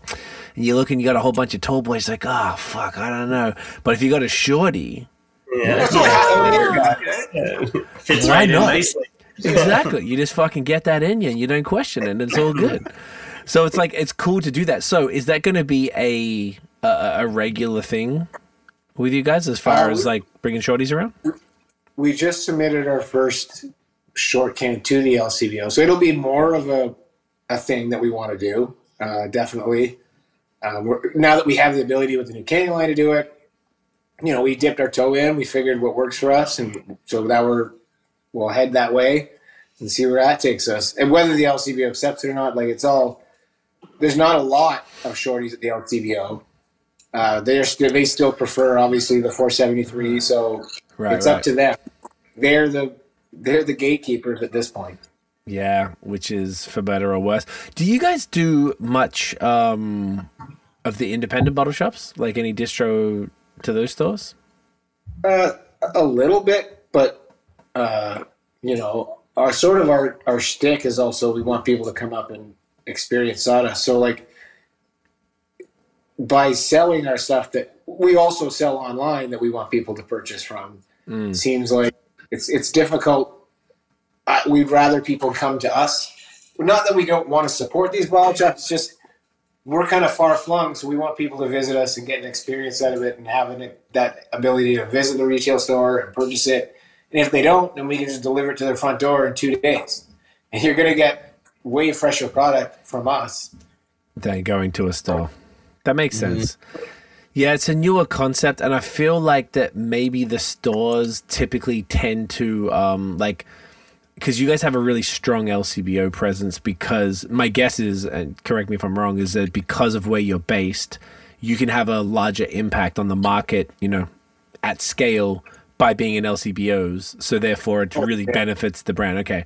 So then maybe these stores are sort of focused on the smaller breweries, maybe the super hype folks that basically do zero distro and have nothing in the LCBO. So the only place to get them is direct from that brewery, their website, or this store. Is that a fair assessment? I think that's totally hitting the nail on the head. The people that those FOMO beers, I mean, those are the people, that's what those are for. And I totally get that. And, we don't do a lot of that anymore. We make a lot more of it, so it's easier to get. Right. We don't do a lot of short run stuff anymore, just because our short run is this size, which to a lot of people is big. Gotcha. It's not big in terms of like the big guys, but like in terms of like Ontario craft beer, it's probably a little bit larger. So we've done some, but not a lot. Gotcha. I'm glad they're there. I'm glad that they exist and they're supporting the small guys. It's awesome that we have the ability to have those in Ontario finally. Yeah. I could see because I have a store here in Hamilton called Duran. It's like a cafe that, the owner, Chris, helped me find neighborhoods when we first moved here. Like, I love everything about it. Sick fridge. And when and this is kind of a bit of a segue, you guys did a really fun collab. One of the most, the really thoughtful collab with Third Moon with the basically the black and tan. So the thing you guys did the Balti Porter, they did the double IPA, and I got the double IPA. Then I'm like, where's Sawdust stuff? Like, where's it at? And if I'm remembering correctly, I believe the owner was like, oh, like I'd love to. It's just I guess there's such a strong LCBO presence that I don't think people would want to come here and buy them. But then you guys have I would argue not all of your SKU. You got that big fuck off fridge, with like 8 doors or whatever, 10 doors. So like. My thought on that was like, well, wouldn't it be cool to be able to get the stuff that isn't in the LCBO at these type of stores? Because that specifically was supposed to be purchased together. I would have loved if he had bought that. Yeah, they would have been able to get the whole experience. Like, I wanted to try it. What Defenestrative Egos was like the two labels, or was that one of them? Was what was the combined? It was Defenestrated Egos and Orchard of Change made. Well, I can't even remember anymore. I can't remember either. It was so clever, like combining the words. Like, I didn't even know how y'all came up with that. Orchestrated. Oh, it comes to orchestrated chaos. So which is crazy. That's crazy. Orchestrated chaos. That's what it came to. That's so wild, dude. Like, even just that alone was like just so thoughtful.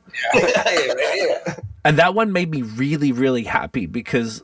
For me, what that indicated was I've always rated you guys very heavily, and I think there's people who maybe don't know, like, how good you guys are and how, like, they might think, oh, OG Brewery, they're cool. They're out here. They've been consistent over the years. They've contributed to the scene, cool. But, these younger kids who are out here doing their shit. But I'm like, nah, like, these guys are fucking, like I was saying before, I'm saving all the IPA convos for when we get to them. Like, talking about that type of stuff.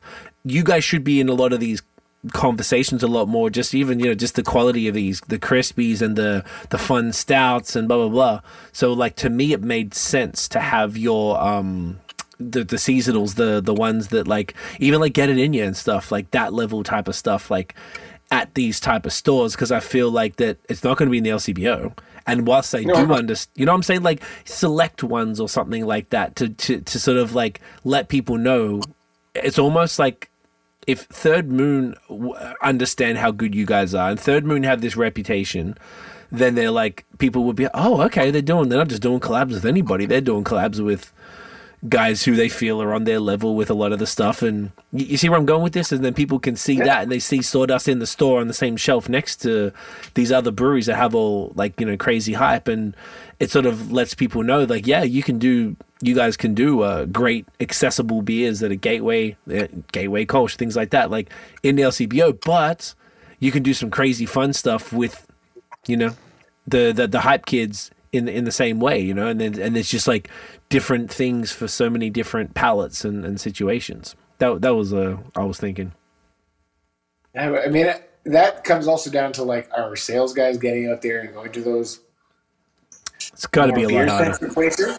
Yeah. And I feel like we kind of got away from that a little bit over the last couple of years because a lot of our focus has been LCBO, so we haven't been driving to the hot spots anymore, which doesn't play well with the hype crowd, but it speaks more to the broader beer audience. Right. And that's sort of where our focus has been. And it makes more financial sense. Yeah. And like we still live in that world where we do the fun things, and we're definitely not hiding about it. Like, we'll let the chips fall where they may, kind of thing. Like, if you want to search it out, it's right there. Whatever. It's also like, it's difficult having, we've had 4 different marketing people in the last 4 years as the pandemic kind of chewed through employees, and life takes people in different directions. Like, trying to get like a consistent voice has been a little bit difficult over the last couple of years. And yeah, that's a difficult thing. Like, it is part of the business, and trying to get a pin down on that has been difficult. That makes a lot of sense, man. It's going to be hard if there's like a consistency there, and like, yeah, I figured there'd be pretty good reasons for why it wasn't particularly a fit. It was just like, at the very least, that particular collab was like, okay. And it's almost like, whilst you're not focusing on them, it's almost like just a reminder, like, yeah, bitch, we can do this shit. Like, look what we got. You know what I'm saying? We love those guys are fucking cool too. We love going down there and hanging out with them. Like, we had a great day going there, and when we did the Lone Tree Bone Pine, that was super cool too. Yeah, like hanging out with them. Like, they're dope. The art on those cans are fucking sick too, man. Oh, they're fantastic. We a few months ago. They're dope as fuck. Yeah. All right, that was a great one. I really enjoyed that. I enjoyed a few months ago. A few months ago, we did a podcast with Jen Tamsey from Beertown, and it was entirely focused around around that collab series where we got to have Lone Pine, Bone Tree, and then both collabs, the Bone Pine and Lone Tree, and to have all 4 of those together, one after the other, was such a cool experience, and to just be able to gush over over both of those base beers and how they ended up combining together in those those 2 styles with what you guys created with Third Moon. There was that was really dope, and those 2 right there are examples of the kind of beers that I think C's getting at. There are some. There are definitely some beers that you guys put out that would certainly fit the mold, and I think those are definitely one of those that would that would certainly be fun to see on some of those shelves. Exactly. Yeah. Well, you want to talk about like a true collab. Like, that's one where, like, most collabs are shoot the shit, come up with a recipe, let's have some beers, let's brew whatever. And the collabs are awesome. I'm not downplaying that in any shape or form, but that is Lone Pine's malt build with Lone Tree. Yeah, I know, because there's 4 names, I get all fucked up. So it's like our malt bill with their hops, and then the second one is their malt bill with our hops. So when you think of like collaborations, instead of just shooting the shit and like, hey, let's brew this beer, let's have fun and do this. Like, no, let's collab both of our brands as well and create a brand new product off of the branding, which is like, when you think of terms of collaboration, that's a whole new level, I believe. Yeah. And I think the coolest part about that whole collab was that it was initiated by Terry and Emma, who are like these really big beer nerds. So it also brought in the aspect of the consumer contributing to this collaboration. And, they've been big supporters of both of our breweries, and to be able to give them that experience, to have that and be a part of it, I found to be was the most rewarding part of that collaboration, because they're lovely people, and I love that they were able to be a part of it, and that opened up a whole new portion of that collaboration idea as well. Very sick, man. That was really cool. I love it. It's genius. Shall we do next one? Yeah. Speaking of collabs, there's another big segue. This is with a cidery. Sam, you're the segue goat tonight. Yeah, you got to cut that segue. Once again, I petitioned Sam to have a podcast. Boom. So this one started years ago. We did a spontaneous beer out at West Ave. It was an old project with Indy and Great Lakes and Amsterdam. 4 barrels that we started a fucking million years ago, where we would do a turbid mash, put the wort in some kegs, and go out to take this cool ship that Indy had, and we would go out to these we did a couple wineries, some cideries, and then make a spontaneous beer. We had done our own spontaneous stuff over the years with the Limberlost series, and this one, we've worked with other people in the past to sort of branch out the Limberlost. This one we wanted to work with a cidery. I think Jimbo was working with a different cidery, but it kind of fell through.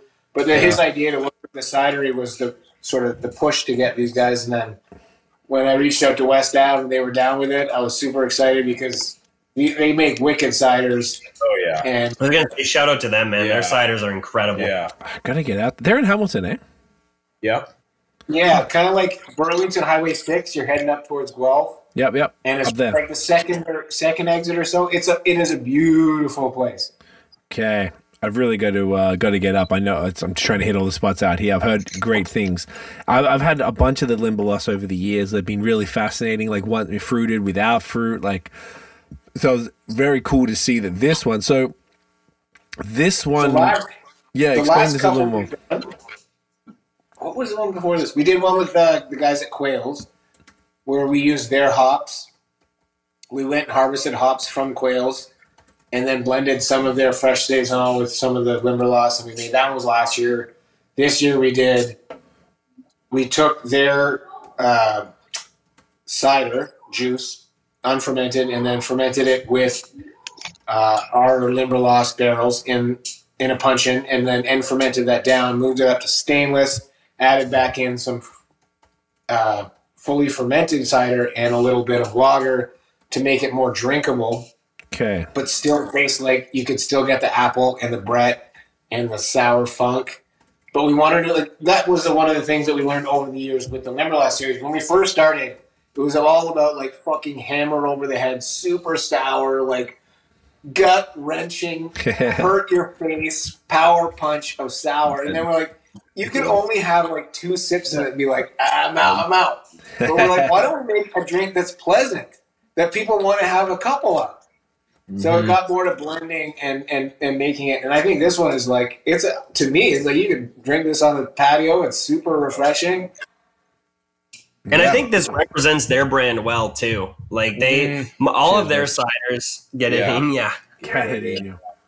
All of their ciders have that nice touch of funk, kiss of bread, lick of barrel, dry. And I find again with the speaking of collabs, I think not only did we put our spin on this product, but we definitely pay homage to their products as well. This is fucking good. That's cool, man. And that's a really good note to add, particularly when you're working with a cidery in that sense as well, that it does both you guys justice. We came up and we did a tasting of everything. We blended all these beers together. He had a bunch of barrels that were I love this one. It was so barrel forward, and it was just the Brett was it was popping. I'm like, oh my God. I'm like, I just want to pour this in and say this is the collab. But then, when we blended it, and his wife was there, and she's like, well, this would just be for the nerd. We sort of got away from the let's make it pleasant drink. She's like, this is too far this way. Let's bring it back, boys. Quick, calm down. Stop anything else. Let's make a drink that's pleasant for everybody. What was the final gravity, James? It was 0? Yeah. The density meter read minus, but yeah. She's dry. It's completely unfermented. Okay. It's everything you sort of described it as, guys. It's super exactly really it's 5.3 on the can it's saying here, but Untapped we got it tested. It's specifically 5.3. It is tested at 5.3. Alcohol tested. Okay. It's wicked tart, but not you're right, Sam, as well, when you were describing that you could drink a bunch of it, but not over the top. It's sharp carb, but not that sharp carb where it makes you choke on it. Yeah. And it's like you said, Brenden, it does justice to both the cider and the beer. This is fascinating. It's like a refined. It's still got that chewy mouthfeel that I love from funky beers. Really well done. Really well executed. And I'm excited. It was fun too because it went from the barrel. We aged it in the puncheons, and then we blended that into stainless. and conditioned in stainless, and then obviously carbed and packaged. So it got a little bit of both of that, like full oak character, but also proper temperature conditioning in the stainless to give it that nice kind of clean, like acidic background. Like it's so drinkable. It's, for something that is that barrel heavy, you wouldn't expect it to be that approachable. But the cider and the apples really give that background note that gives it that summer super crusher easy.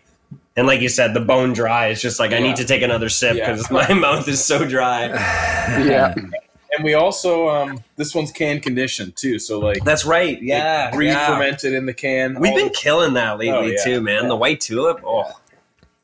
So yeah, re-fermented. We add some sugar, added some yeast, package it, let it sit warm. Starts producing CO2, naturally carbonates. Especially you can afford for this to be extra effervescent, Mm-hmm. We don't, like, the Limberlost is a complete, we don't know what it is. So there's bacteria, there's wild yeast, and we've never had an issue with exploding cans when we do the can conditioning, even with the wild. I mean, it helps when it's fermented because you're not really dealing with a lot of shit that can go wrong because it's like, it's pretty safe, but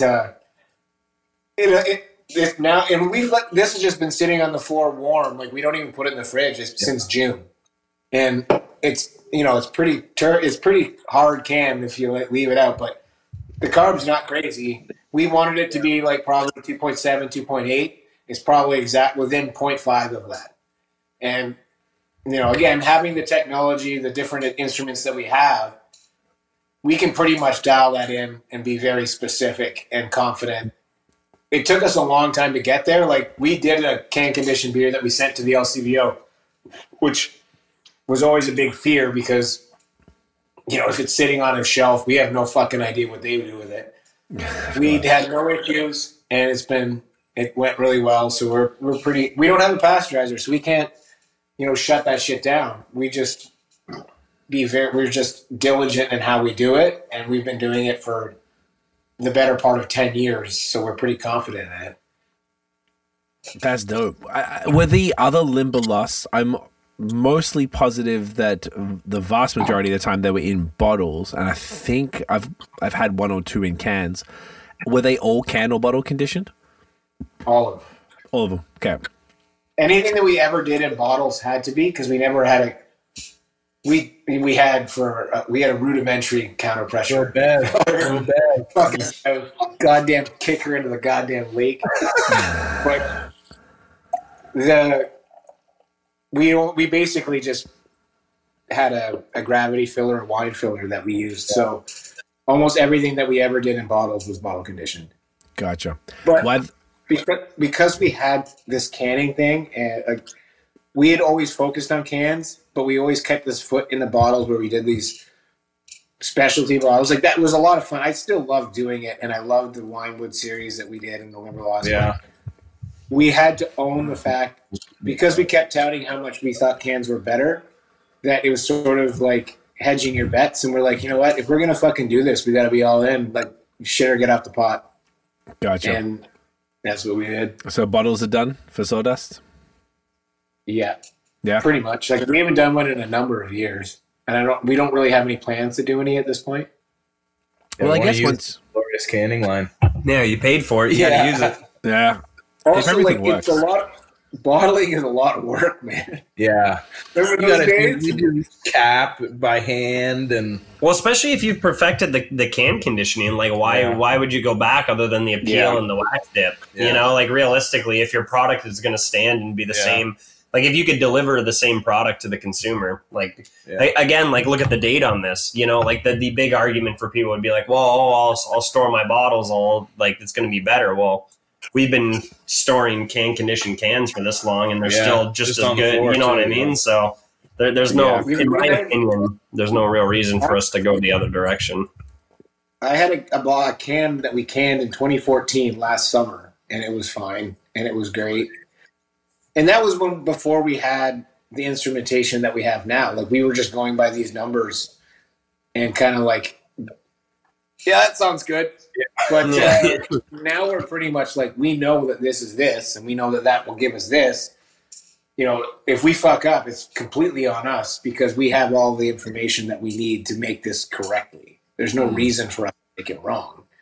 And it hasn't gone wrong. So, I mean, there's a slight bit of hubris there, but, you know, we'll be okay. I feel like as well, because there used to be like a bit of like, I don't know if it's just an expectation or like, it was weird to drink a barrel-aged stout from a can or whatever. But I think that like ever since like Oscar Blues put 1050 in a can, really, I feel like that was like, oh, okay. And I feel like people are just like, whatever. Like it's completely expected. And even to be like this feels like a bottled type of stuff. But like, it's definitely much more convenient. I don't think the consumer cares. And like if it's a hassle for the brewery, and therefore maybe you can't make as many bottles, it's probably just going to cost or more money. It will cost a consumer more because, you know. For what, though? Like, what's the point? We got to pay $2 for the bottle, so guess who's going to pay the $2? It's not going to be us. Well, this isn't like, again, going back to what Sam said, is like, you know, for us, a small batch run realistically isn't that small. Like for us to do a run on bottles, like we'd be bottling for you know, we'd have to downsize fermenters to actually get to a position where it would even be feasible for us to physically run a small bottling line. I mean, they were fun. As much as like it sucked, we had some fun days bottling. I remember remember we did the drill? Remember Dunk with the drill, trying to drill in the cork? Oh, yeah. Like, that was fucking hilarious. They were so bad. So bad.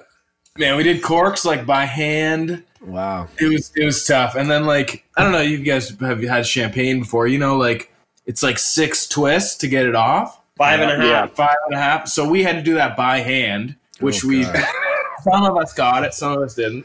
So you had finger and thumb are just like someone oh god. Some of these are this much, some of these squares. It was nightmare. So then we decided like this didn't make it better. It just made it shittier. So we're like, why are we even doing? What's the point?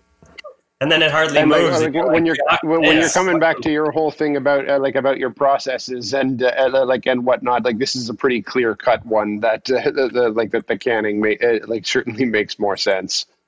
Oh yeah, and you know we can. This will take 1 hour, and it'll be exactly perfect. Or we can shut everything down for a day, line everything up, sit there, and order a pizza because we're not going to leave the line for the next 8 hours, boys. Yeah.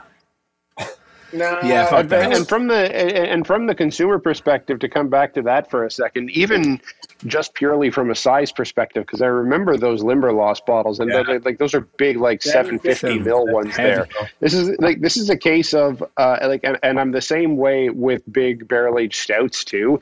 Like in one sitting, I don't want more volume than this. I would much rather this than 750 mils, especially when I'm the only beer drinker in the house and I don't have anyone to share it with. Because 750 mils of this, and I'm going to be having heartburn the whole next day. Yeah, and like that's like drinking an entire bottle of wine. Like you're bent. Yeah. Well, I think even like we mentioned Bose earlier. I think like going LCBO, thinking back, like one of the most prolifically found bottles would have been Bose. Yeah. And then, you know, once that kind of died off, you find the odd import or the odd imperial stout, but like, you know, people just aren't buying those big bottles anymore. Yeah. So it doesn't make sense to store those and to warehouse those and to force that on the market because like, ooh, we think it's fancy. Like, because that's really what you're playing at, right? Is you're going off appeal and you're going off the fact that, it's a premium product, so it should be bottled. Well, you know, we make premium products and we can them every day. That's so, right, what does it matter at the end of the day, right? So I liked with Third Moon, they did the wax dip Red Bull can. Remember that? They had, that shit's fucking cool, man. That made me laugh. I was like, that is cool. That is smart. I like the sleeks. Well, and Buddy's like, hey, you did it upside down. And he's like, well, good luck opening it. Like, That was clever because it's like it's taking the aesthetic like we were talking about from the bottles and bringing it to cans in a format that's 355, which is a pretty optimal amount for one person for a 10+% stout. I think it's pretty dope. I noticed in the States all the bottles were, I guess, about 500 mil. And they're doing like 13 to 16% stouts in those things. Crazy high. I'm like, anymore. it's bonkers, and like it's a little too much. But they're still. I've noticed they're still doing a lot of bottles. Where I feel like these little cans, they're cute, they work. It's money. It's a good thing. Would you guys ever be able to do those now that you got this canning machine? Does leaks. I think our machine can do those. Okay, that'd be sick. You have to change a bunch of stuff. Yeah, I think the cap, funnily enough, on these is the exact same size as like it's the same size as like a regular can. Wow. Oh, cool. You know what I'm saying? So I know for us, we were talking about ease of like transferring over. Like for us shorties, I think originally you said it was like an hour and a half, but you've got that banged down like to like convert the machine. Yeah, 30 minutes. We could basically have the whole machine converted to running short cans. Yeah. I don't know how the conversion would work for something like that. It'd be like swapping out your like star wheels, those star wheels. So it'd be a whole. You'd have to almost buy a whole upgrade kit. Yeah, and then like your rack that the cans come in on. Yeah. Yeah, so like that makes sense. And then your thing for your fittings too. That gets pricey then. Just a package of Red Bull. It's not worth it for that. I would say just the little other shorties that you've already done in the past before would be completely fine if it's for that. Like, but it sounds like though from what you guys were saying that people aren't as excited about the big beers in those cans as opposed to the crushes for that like chuck somebody a beer type of thing. At least our consumers, that's how they reacted to those. Right. That's cool. Again, we don't do a huge amount of barrel-aged stuff anymore. We've kind of moved a bit away from that. We're still dipping our toe in it. We still do it once in a while. We have a barrel-aged bar coming out. Did you ever sit in your basement and try that yet, Greg? Oh, I told you that.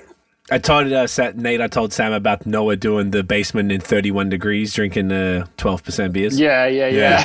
I haven't tried it. Well, I did over the summer for sure. I absolutely did, but I didn't even sit in the basement. I just sat upstairs, kept that shit warm. I didn't give a fuck. Get out here, let the sun shine on me while I'm doing it. Let's go. But a barrel aged barley wine.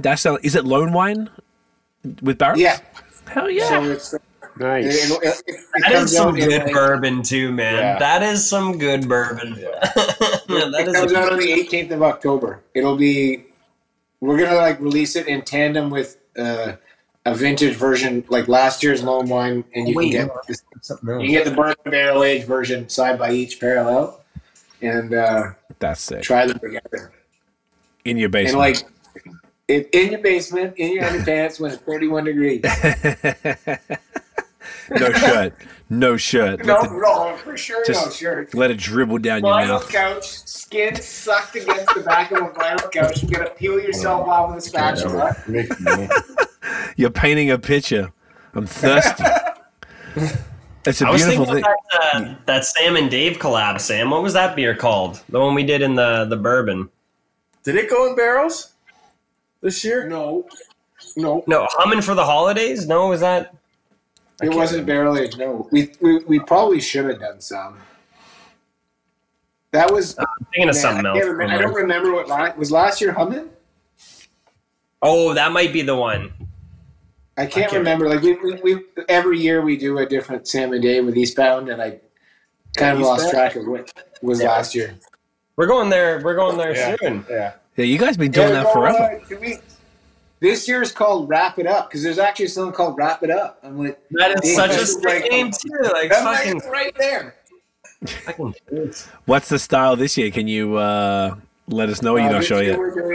We're doing a spiced saison. We're going to keep it like 6%. We've always done like elevated ABVs, but we're trying to make it more accessible again. Like this is our 6th year of doing it, so it's been we've done a lot of different stuff and like. It's always fun, and Tara and Dave always put on a good meal when we do the feast bound down there. Like, it's awesome. It's such an awesome time. And it's really one of those rewarding collabs because Dave and I have been, friends for over a decade now, and we both started in the same place. So it's one of those like full circle type of deals. And I'm so glad that we still get to do it. So I'm just happy. Yeah, it's a fun one. You guys definitely focus a lot on the collabs, which is awesome. I mean, how do you feel? Like, is that more of a personal like thing that you just like doing, or is there like a business side? Do you think that there's like a benefit to just like expanding the brand through working together? Well, there's part of that. That's where but I also feel, again, going back to like, it just seems like the right thing to do. Like, it's such a collaborative industry, and you meet all these people. That's how I met all these people, and that's how we meet how we get to where we're going is through, and we learn from them. And it's not always the most. Sometimes days are long and hot and shitty and all that stuff, but like when you get to do a collab, it's super fun because you guys can relax and it's just drinking beer, hanging out, and making a fun beer. And sometimes you can really expand ideas that you might not be able to in the context of your regular day-to-day business. And just adds that extra little bit of fun that makes the day go by a little bit quicker. I mean, and you make friends out of it. Like, who doesn't want to make friends? Like, that's crazy. Why wouldn't you want to make friends? Right. Were you guys doing, when I guess nobody could go anywhere, did you guys do virtual collabs in that way? We did one with Indie, but that was really it, I think. John Square Brew one, I think, was virtual too. Yeah. That was definitely stronger. Okay.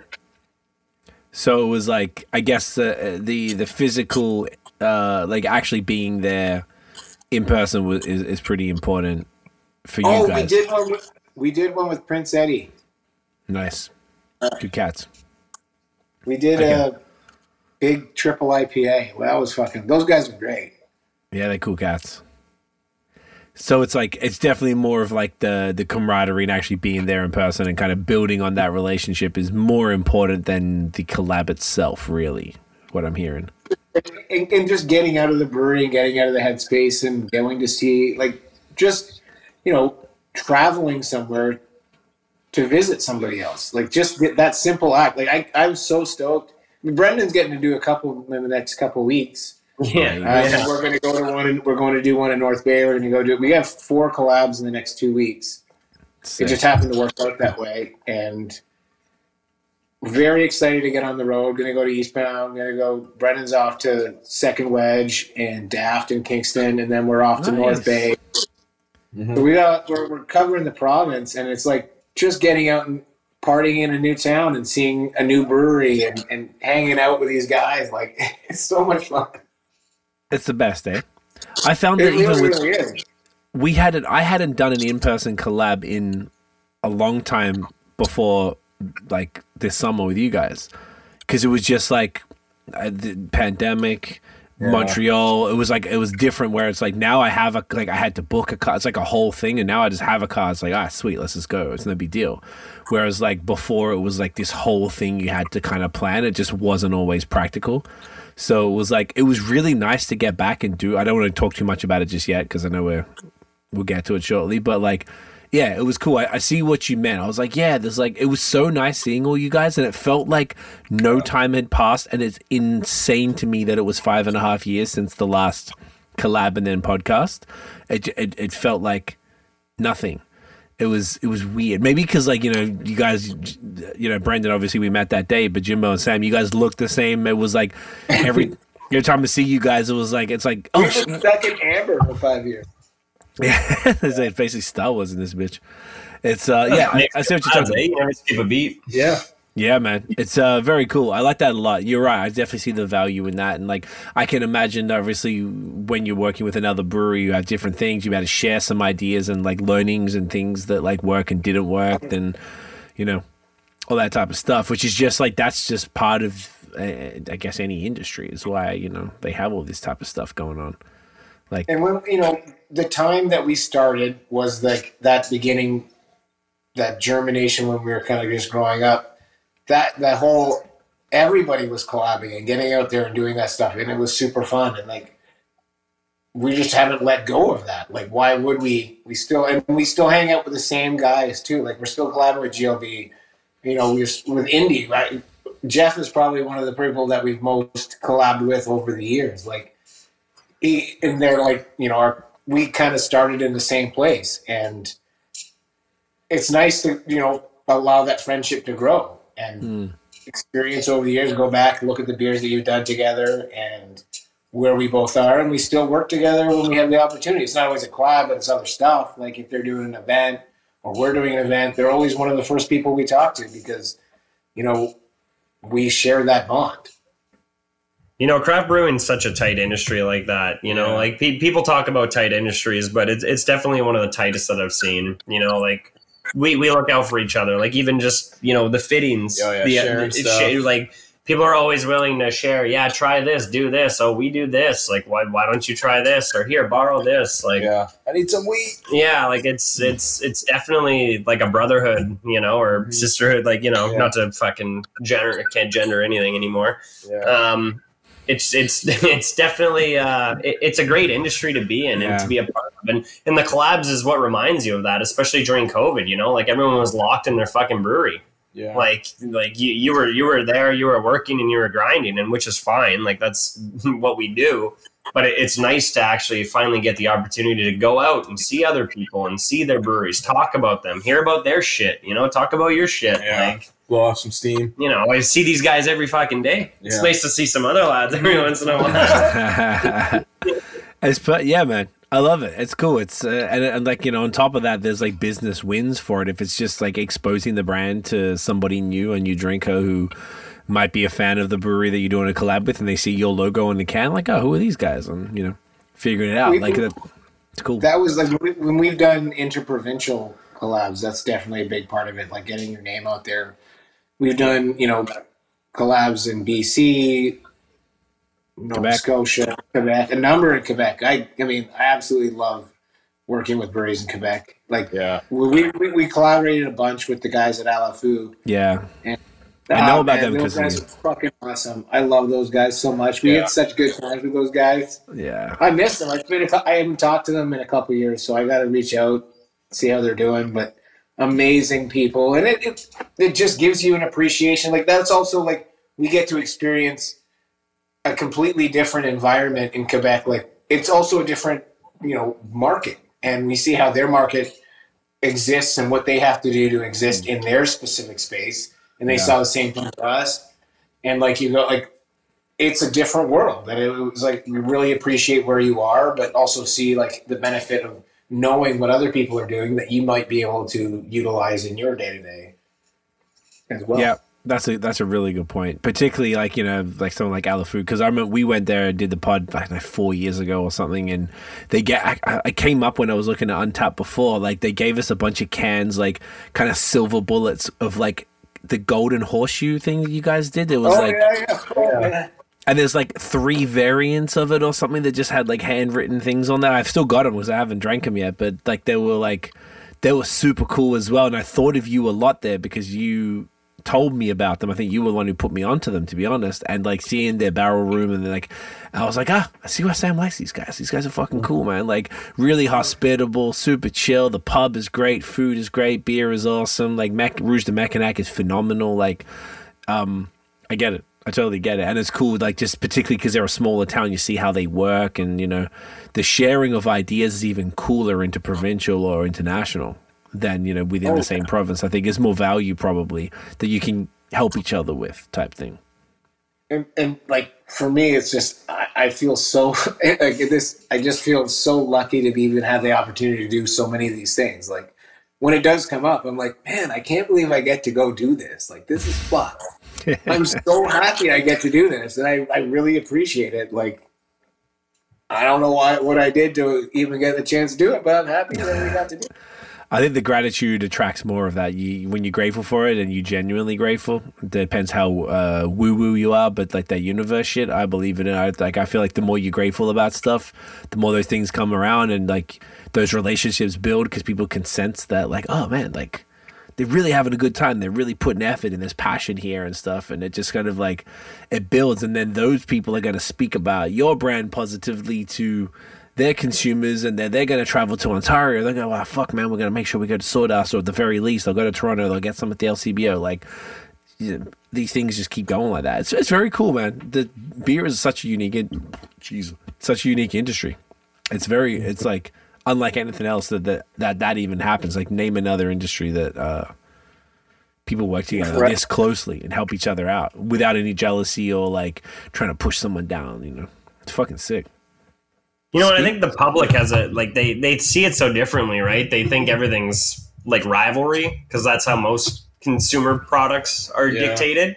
Yeah. So it's always a surprise when people are like, you do stuff with them, or like what? Oh, I thought you don't think they're assholes, or like as a brewer, that's the weird thing. Going to parties, like people will open like a beer and they're like, oh, you must fucking hate that. I'm like, no. Yeah. Why did you give me one of those? I want to drink their beer. Like, I'm not stuck in my ways. Like, Yeah, it's going to be difficult for people outside of it, even though Nate and I are like just peripheral on this stuff. But we see it enough to understand it, and like I remember coming into it and thinking, what the fuck? Like, why are they doing? Like, you can imagine how trippy it is for people who just are not exposed to it, and all of a sudden there's this camaraderie like from other companies and helping each other out and working together. Like, what? Like, why are you doing this? It's It's cool. It's breaking the mold. It's one of those things of like with the amount of time that he says, we're kind of only on the side of it, but still spending as much of our time focused on the beer scene. It's easy to just for that to be normalized. This at kind of the camaraderie way of things that people in the scene have towards each other, which is really heartwarming every time you see it. But like it's kind of funny because like you kind of forget that's how that's how people who aren't in it every day might raise their eyebrow at that a little bit. But I think it's cool to have that be normalized, that the scene is that friendly. Like it's like there's something heartwarming about that. Yeah, and I'm glad it showcase that to the public as well, right? Like shows that these companies are willing to work together and do things together. Yeah. As much as the pandemic killed a lot of things, I'm so happy that wasn't one of them. That we still we came out the other end and it's still the same. That's because it's just that's the best part of it. So I'm super stoked. Speaking of the best part. I was trying to do. You beat me to it. We worked with some people on this one here coming up too. This way back playback. So John, our other brewer, who's not with us, Johnny. So this was a beer he brewed for the first time last year. This year we wanted to take. It's a West Coast classic IPA. But this year we tried some new hop products. So we tried, it's mostly extract in the Whirlpool, and for all the dry hops are a new product, which is like a hop oil. So the dry hops were completely done in the bright tank with like literally 300 milliliters of this concentrated hop oil. It's a company that started out making weed terpenes, and they did the same extraction on hops. So, oh my god, we went. It's all classic, so it's not going to be like a wallop, but it's like a classic Centennial, Cascade, Simcoe, West Coast IPA. Nice. You could smell that hop product from like I don't know, like a foot away. I'm like, geez. It's got a wicked dankness. Like just the dankness is fantastic. That's so crazy. I feel like the biggest upside to this, to me, is the mouth feels fantastic. It's got this creaminess, this full stickiness that I absolutely just love. That's speaking my language right there. I'm all about that. Yeah, Nate and I are. And look at the head on this. Yeah. So just appearance-wise, all over, it is. It's so clear, and then that and then that big fluffy head on it. It's fantastic. Yeah, it's not going anywhere. This was one of the beers we were most excited about when we realized we were doing the pod and we saw that this beer came out. We're like, oh fuck, I hope we're doing this one, and we did. And sorry, Sam, I think I talked over you there for a second. Nope. It was fun to do like this. I find it really drinkable. Like I quite enjoyed just having pints of it. Like I had one like on a Friday night a couple weeks ago. I'm like, man, I really fucking like this because like I said, I like the classic stuff, and this is what I was weaned on, like these classic West Coast IPAs. It's pretty drinkable. Let's get that in us. Get it fucking in you, boys. Get it in you. Cheers. That's going nowhere. And it's fun to work with these new products. It's fucking nutty. Yeah. Like, shout out to head retention. Seriously. The head is not overlooked. Yeah, no kidding. Look at that. Yeah. Wow. So it's 5.8. This is fantastic. So the hop is it a specific, so it's called like abstracts, it looks like ABSTRA. So if you look up abstracts hop, they call them hop profiles. Okay. And there's certain like it's like songs, you know, like you have songs that are public domain. There are hops that are public domain. Like I think Centennial and Cascade and all that stuff, like anyone can use that. But then there's trade specific, like Simcoe is owned by this, so it has to be, you can't just make a Simcoe extract. You have to call it, they call them like tropical passion fruit or dank passion fruit. Like but you can figure out what it's supposed to be without them using that name. So, but this, we went like old school on this one. John wanted to make like the classic. There's a bit of Amarillo hops pelletized in the boil, but then the rest of it's like Centennial and Cascade abstracts, and then we used another product called Salvo, which was like a hop oil, a solid oil in the whirlpool as well, and that was Cascade as well. So it's like the old traditional C hops and just that bitter, sticky, oily, resinous beer that you remember from your first sort of IPA trip when you were like first busted into the craft beer scene. Yeah. This is fascinating. I'm trying to like, so is that like, is there the weed, the terpenes is really dominating here? Well, you get that at the beginning. It's like dank and lemon to me. Lemon for sure. Yep. I love the dankness. I just love, I love dank because that to me denotes West Coast. Stinky dank. But you can feel it on your teeth, which is what it used to be.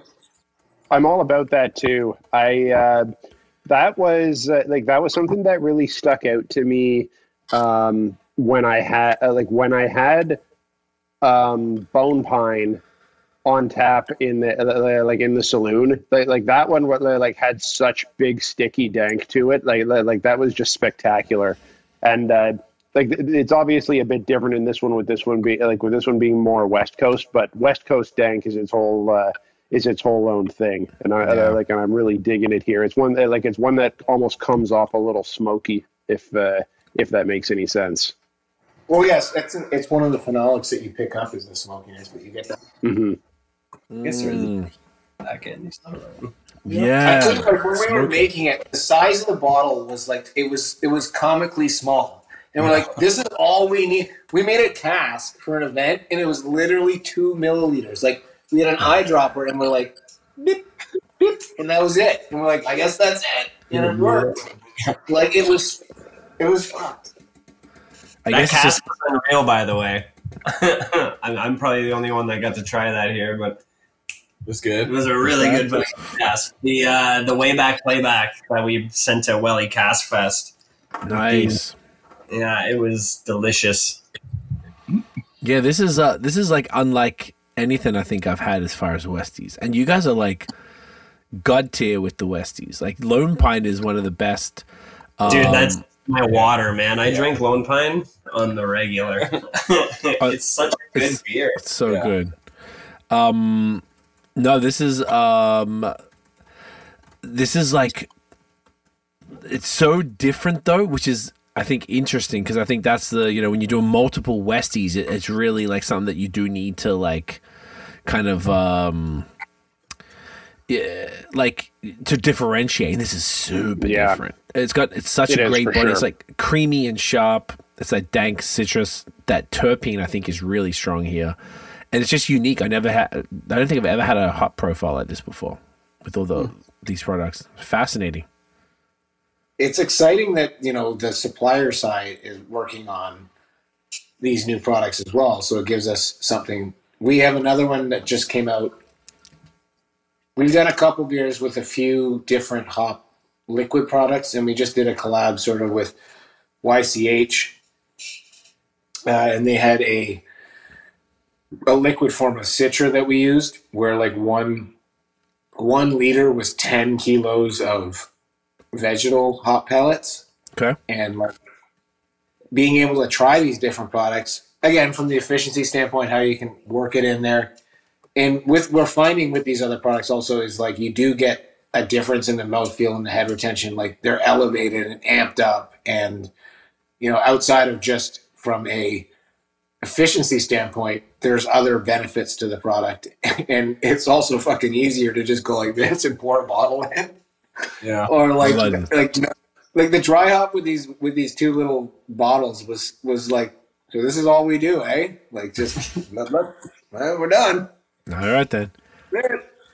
That's pretty fascinating that it's even a thing. So is it like this is a proprietary thing for brew culture that they own this?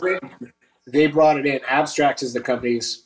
They do their thing. Brew culture was supplying it in Ontario. Like Dan came to us and was like, "Hey, I got this new thing. You want to try it?" I'm like, "Well, fuck yeah, of course." Why not? So he brought it in and we tried it, and we're like, I can't see us not using it again. Like, I'd like to try more products, like in different stuff, but even if it's just to like elevate a product we already have, to punch it up a bit, to get better head retention, to get more mouthfeel, like I just love the mouthfeel. It's so. Well, you want to talk about process side, like we run through the Fuge, which gives us great yield. We already mentioned that, but utilizing no particulate in the whirlpool allows us to get even greater yield at the back end. Yeah, because it just runs through everything. You're not trying to strip out any sort of hop particulate at all. So your cast out becomes, you're going to gain a little bit there alone. Yeah. So that allows you to create a product that has such a robust aroma and flavor, as well as gaining the liters that you want on the back end for sales. So it's pretty cool. Yeah, that's dope, man. No, I fuck with this. How does everybody feel about a quick piss break? Yeah, that's good. Yeah, I'm gonna go. We'll pause this, and we'll be back in a minute. But people watching are not going to notice a difference at all. So we're going to be back. Like, oh yeah, we're back. Bladders. Never seen emptier bladders here, guys. Just completely stripped of urine. Now, fucking needed that, right? I think it's good. Nearly 2.5 hours in. I told y'all it wouldn't be 2 hours. I didn't expect this one to be, but so way back playback is what we're drinking now. We've got the fun different hot products, which is sick. I mean, I feel like once again it's definitely in your wheelhouse. Like we're talking this kind of whole episode about all the fun shit you guys have been trying across the board. So of course, if there's new hot products available, you guys jumping on it. Is how many? Like West Coast. So like maybe we should talk about this because we're in the IPA segment now. Nate and I did an episode. Was it this year? It was this year, right? No, it was last year. Fucking hell, I got no memory. Because we're always drunk. So we did an episode on West Coast IPAs, and we did basically Ontario and Quebec, ones that are relatively easy to get. So we did Headstock, Lone Pine from here, and then we did some Saint-Guillaume Baron in Quebec, who do argue, I think, the best West Coast out there for sure. And I just feel like Lone Pine is just such an incredible, consistent beer that's reliable, that it fits with the time. If you want a West Coast IPA that's just done properly, it's just it's and perfection. accessible too. Accessible. It's easy to get. 7%. Just it's money.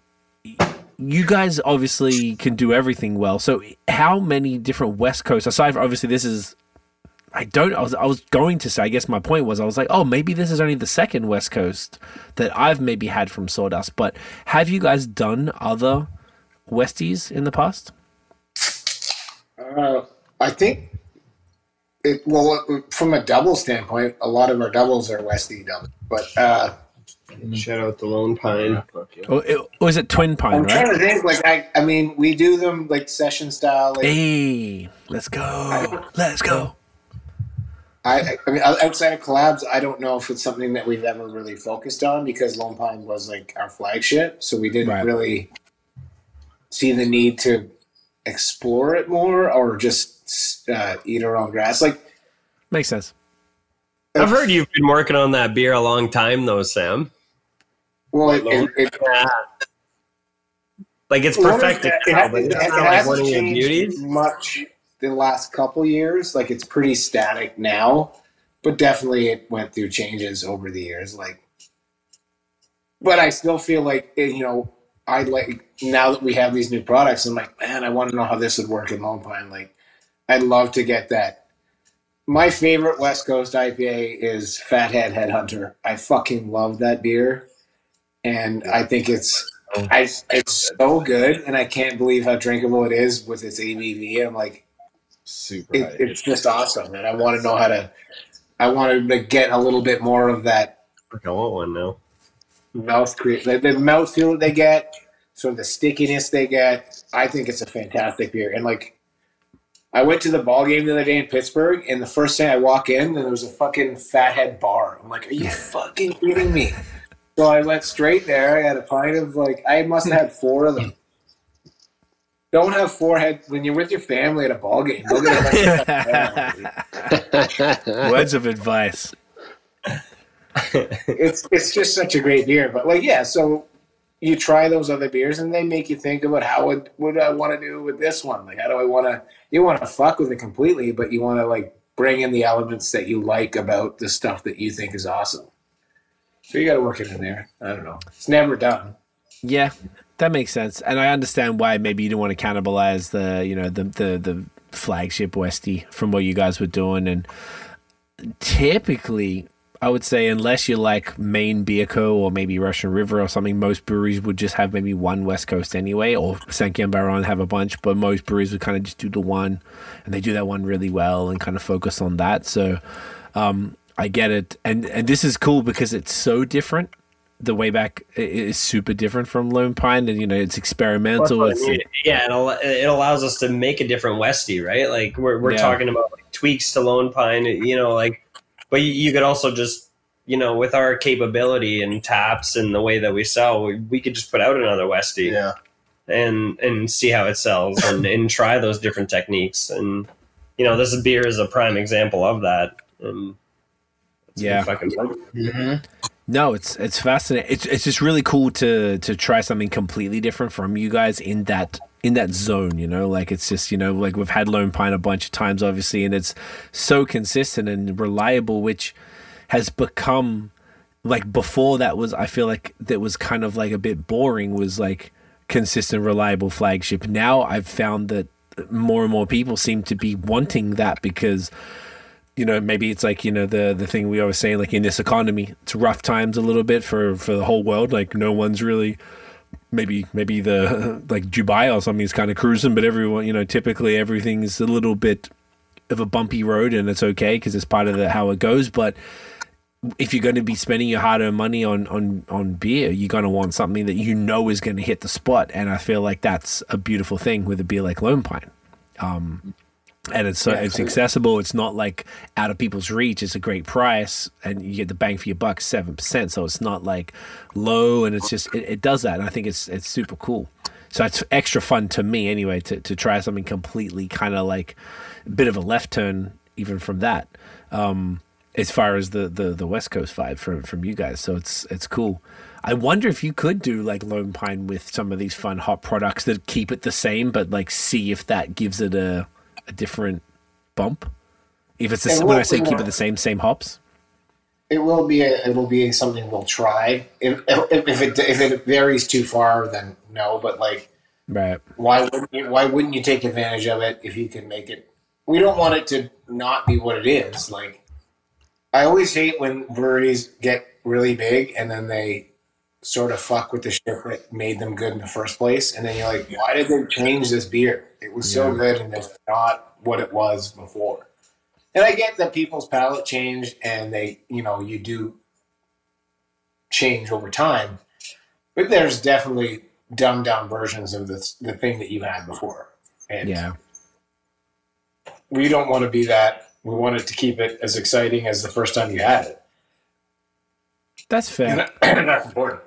Yeah, no, I agree. You don't want to bastardize, particularly like such a strong brand like that that's been around for so long, and kind of like what you're saying, Brenden, like you've tweaked it over the years, like to the point where it's just money zone, and like, yeah, I think that would probably piss people off. But if you release it as a separate sort of like a twist on it or something, then that's different. And is it called Twin Pine? Is that correct? The double version? Oh, I love that. That's my favorite fucking beer right there, Sam. Yeah. Sam, I'm looking at you right now. Yeah, You're asking me what beers I want to brew. That's scheduled for next year. I feel like this has been a fight that's been going on behind the scenes. Is this? No, I'm just saying. I love that. Like that. The simple branding you had before, the pure black logo with two like. So cool. Yeah, simple logo Twin Pines. Like, oh man, that beer was so fucking. That was before I was not even brewing. Like, that's the kind of beer that I had. That I was like, this shit is fucking good. Those pine trees were the pine trees from the Twin Pine logo from the Back to the Future. Back to the Future. Yeah. That's great. Those pines came from. I 100% co-sign, by the way. I fucking love that beer, too. I miss that beer. Yeah. It's coming back. We just, again, like nothing's ever gone. It's just sort of put on. I'm brewing that one. Yeah. It's going on podcast right now. John's not brewing that beer. I am. Let's go. Sorry, Johnny. Brenden did. It's coming back. I really like that one, too. I was like super happy how it turned out. And the whole, it was, who was it? It was, shit, why can't I remember his name? I feel bad not remembering his name, but the guy that owns Toronto Brewing Homebrew Shop. Oh, Zach, whatever, yeah. When we did the Twin Pine, and then he's like, is this a reference for Back to the Future? And at the time, I just did it because it was Lone and then 2. and then I'm like, oh my God, you're right. So he was the one that pointed it out, and then the branding came from there. So that's awesome. Shouts to Zach. Amazing. Funnily enough, and this is kind of a nice little segue. Back in 2016, so Sam, you were one of the first brewery guests on the podcast when like we'd barely started to take it seriously. We started in April 2015, so we were like one of the first. Was this the rooftop at Bar Hop? That was a rooftop at Bar Hop. In July 2016 was when we first did that, and you were hungover and you drove 2 hours to do it, and I'm forever grateful for you for that, and I've appreciated you ever since. You've just been such a fucking G, and I love you. I love Sawdust forever for that. Not even to mention the next beer we're about to get into, and what's my fucking point? So I think just after that, so I got obsessed with Haze. Me and Scott obviously were super obsessed with Haze. Around that time, I think I had my first New England in Vermont, which was Hill Farmstead's Double Galaxy. And then we came back, and I remember I messaged you, and you were sort of in Oakville, and you met me at Toronto Brewing. That's just reminded me. And you gave me some cans of juicing because I was trying to comprehend what a New England IPA was. I just loved the fact that it was hazy and different, and there wasn't much new in beer at the time. Since I was into it, it was the first new thing that came out. We're drinking tongue-stripping West Coast and Belgians and all other fun stuff, but this was the first new thing, so I was kind of obsessed, and there wasn't really anything in Ontario. So that was, if I'm not, I remember it was cold, and I think it was October 2016, something like that. It would have been okay. So the first one was after we did our mustache competition, and this was a beer that Caleb and James made because, like, again, I'm gonna be like Matt Tweedy, and when I first saw Haze, I was like, "What the fuck is this?" Like, it didn't make sense to me. But this is also why, like, it's not just, it doesn't matter just what I think. That's why you have other people's opinions. And so James and Caleb, they came up with juicing, and they worked. I don't even remember Caleb's buddy who won the mustache competition. I think I feel his name was Joel, maybe, or I can't remember. We'll just call him Joel. And Joel won the mustache competition. And the winner gets to make a beer at Sawdust. So basically, Caleb and James just said, "This is what we're making." Yeah, and told Joel that we were going to make this. He was into it. To me, I didn't understand hazies at that time. I didn't get the appeal. Fine. Luckily, these two did, and they went down that road. And it wasn't the first, but it was one of the first in Ontario. I think to me, the first one that I ever came across was the Brenden High Road. Yes. So I've had them on the pod because now I don't know why his name's escaping me, but he now owns Harmon's non-alcoholic beer. So he sold High Road. Yeah, we worked together at Mill Street years and years. So Steve owns Harmon's as well. So he was the founder of Mill Street. I didn't know that until he told me on the pod. I'm like, oh shit, that's crazy. And then I think is it Rob? I think it might be Rob. Yeah, no, it's Rob, and he taught me in school. That's what's pissing me off even more, that you both are forgetting his name. Well, no, Rob was the dude who was the brewer at High Road and was the owner of it too. Rob also taught at the college as well. Yeah, I think he still does. And dude, he used to work at Muskoka. Yeah. And then he moved to Australia. Kurt and Rob. It was Kurt and Rob. Kurt and Rob. That's who started High Road. So Rob said that High Road Brenden IPA was 2015. Now it worked. Yeah. Yeah. Okay. So, and the reason I'm bringing this up because I'm trying to like catalog the timeline of haze in Ontario just for the record. So he told me that Brenden was like, I forgot what month, but in 2015. Now, that is a Vermont IPA because it was modeled after, I think he said Heady or whatever. Now, Vermont IPA technically is not a New England IPA. It's a different thing, but it was in that vein. It was the predecessor to a New England IPA. Then we were speaking with Nate, and I had Jeremy from Barncat on last year. And he said that he believes that they did the first New England IPA in Ontario in April 2016, and it was called The Juice. Is that correct, Nate? No, it's Eminence. Eminence, thank you. So I knew I'd fuck that up. So then he did that, and in my head, I thought it was Juicin' because that was the first one I had, and I'd never seen it before. And because I lived in Montreal, Barncat were 500 years from me, and it wasn't even like they were doing growlers at the time, and it wasn't even like really on my radar. Does that sound accurate to you guys? Actually, no. The first question was, what month do you recall in 2016 Juicin' being released? Well, the mustache competition was in November, so it would have been right after November. So it was cold, and so probably sometime in November. Okay, I'm gonna check then. Oh, did I have Untapped then? I think I might have, because I want to see what my first check into Juicin' was. I mean, I also could be. It's so situational. Yeah. Like there's so many breweries. Like somebody fucking did a hazy. Yeah, I think you're right. It probably didn't do well. Yeah, I don't know. And they may have been the first. Well, yeah, because I think people weren't ready for it, and there were the ones that were ahead of the game that were traveling to Boston or whatever to get that. I'm looking here. 19th of November 2016 was the first check-in I had to Juicin'. That means I met you in November at Toronto Brewing. I always in my head thought it was that tracks. That tracks. Yeah, and then okay, that makes sense. Would you say, James, like it kind of started more Vermont and then moved to hazy because we started with the Vermont yeast and it was sort of unreliable. Yeah, it was all over the place. Like we would get from batch to batch just didn't really. Yeah, sometimes One they'd be would be clear. hazy, one would be clear. Yeah. One would finish low, one would finish high. So then we moved to Foggy London, which moved it more towards the hazy as you know it now. Mm-hmm. And again, like this is just from a production standpoint, you want repeatability. Like you can't have someone trying it. So this is how we ended up here. Started out here. We went through many different iterations, and you sort of figure out. Just takes time. Like that, it doesn't really end up where you started. It always ends up somewhere else, and that's where juicing.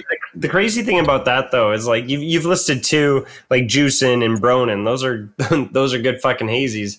When hazy trains started, there was a lot of hop burn on the market. There was a lot of bad hazies. I'm not calling anyone out in particular. I just remember like to get on board the haze train for me as a Westie fan was difficult early on because there were good ones. Don't get me wrong, but there was a lot of people just dry hop bombing shit and putting it out early to get haze, and it was just like throat burn, and so beers like Juicin and Brenden and stuff like that. That's why they stood out. That's why they were anomalies because like. It was like, okay, this could be executed well. This is a product that can be a thing. Yeah. And now like it's the same thing with lagers. Like, now there's good hazies in Ontario. The market is strong. Some would even say saturated.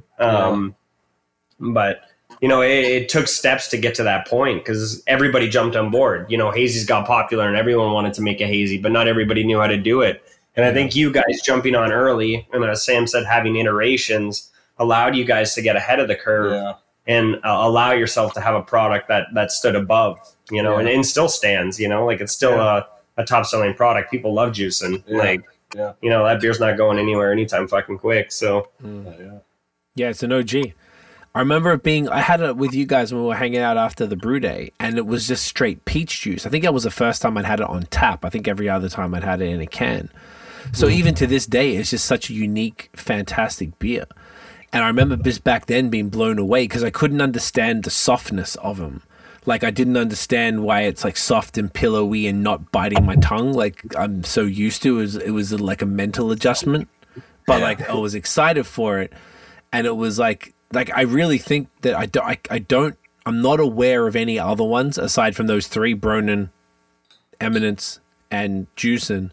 Maybe Bellwood. Then I did a podcast with these dudes in Montreal who were like home brewers, and they were like, "Oh, you want a hazy IPA or a hazy pale ale?" Like Jutsu and Bellwoods is like the hazy. I'm like, what the fuck? Okay, because I lived up the road from them when I lived in Toronto in 2010, 11, and 12. I was there when they opened, and like they weren't doing that then. So then they told me about Jutsu. Then after having Juicin, then I think I went back in like January 2017 or something and was like, what the fuck? This is amazing. Why didn't anyone tell me? And then started to go from there. But there still wasn't like many breweries. Shout out Great Lakes then, RoboHop. Yeah. If you're going to say Jitsu, RoboHop was before Jitsu. It was it considered haze? The original was a Westie. The original was a better. Yeah, but and then they did a New England version. They did make a New England version. They did, and they did Octopus. Around the same time as Jitsu. Yeah. They were kind of like juicy West Coasts. Definitely sort of in that conversation as far as the time frame, but because that was, I think, 2018 as well. So like in that time, it was like everyone was discovering it. There were some breweries that were hesitant. There were some that leaned into it. And in my head, it was just you guys really just were like giving it a swing. At the very beginning of the whole wave, not even really knowing it was going to be a thing. Just like, hey, this seems fun and weird. Like now you told the story, Sam. I see, it's Jimbo and Caleb figuring it out, and you just sort of like perfected it now, and it makes me very happy to know that beer is still top 3, however many years later. What's that? 7 years later. That's pretty sick. Crazy. This talk of all this talk of Juicin harkens back to the days of of beer trading like in Ontario before online sales were everyone was doing that. This was one of Juicin definitely had to have been one of the most heavily traded beers in Ontario at the time, I would think. For sure. Yeah. The first couple batches, I remember how fucking fast they went. That It literally sell out like a day. Wow. like crazy. Like People come in crazy. buying like 6 cases and taking it to Toronto to trade with people. Yeah. Wow. Wild. 6. What is that? Treehouse. Jesus Christ. Yeah. That's awesome. It was a different time, and it still moves.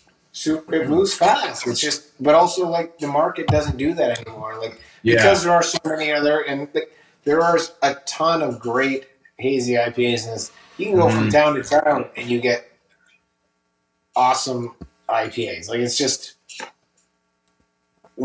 people got good at it because it was everybody wanted to.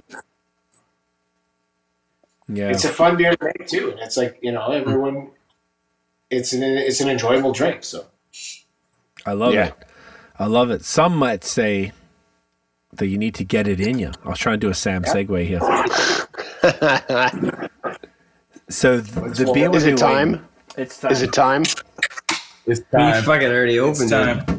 Oh yeah. Yeah, man. Get in ya 2.0. The second, the follow-up, the sequel. Can't give you this. Oh, yeah. look at that. What a fucking beaut. So this beer is when was it packaged? Say August 9th? So this is like 6-7 weeks old. it's crazy. Which is still, still drinking killer. Oof. Oh yeah. Good. 8.5%. The second variation of the original, which I have right next to me, I'm going to hold that up in a second. My good God, thing- look at that color. Yeah, it's beautiful. Yeah, it's so good. And because it's so intense, it lasts so long. Wow.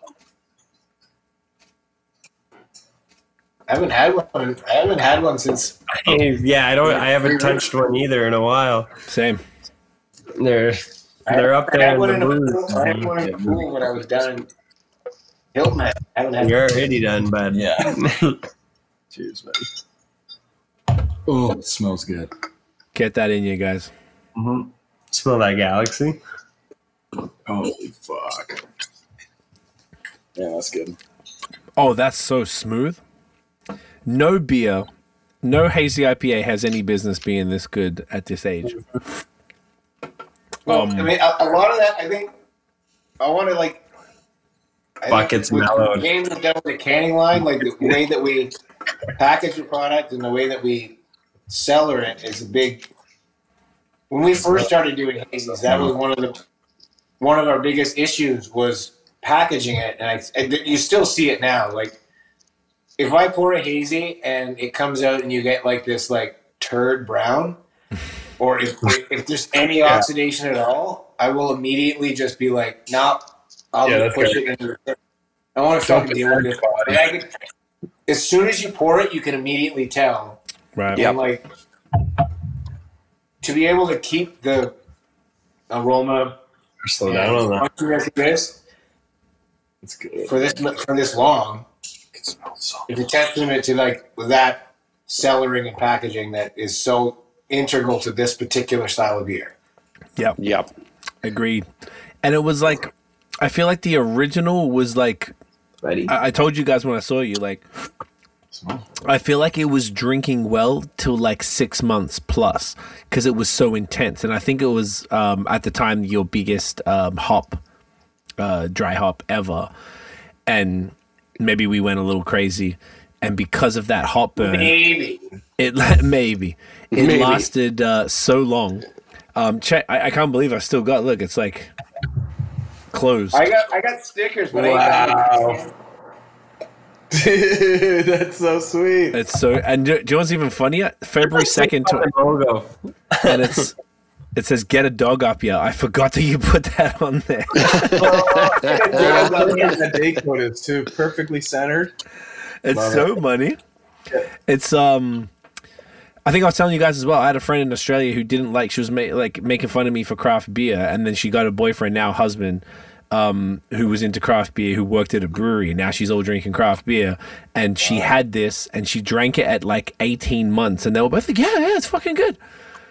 18-month-old New England, and they said it was good. That's once again testament to. This was like 5.5 years old now, so I mean, your packaging abilities obviously is superior now. Shout out to fucking this guy. That's all this guy right here, man. Jimbo. Yeah, there's no other name to be said. Maybe Sully. Sprinkle some Sully. It's mostly Sully. But yeah, that's you, man. This is so good, man. Like I said, it looks like all of us probably just let it sit for a bit.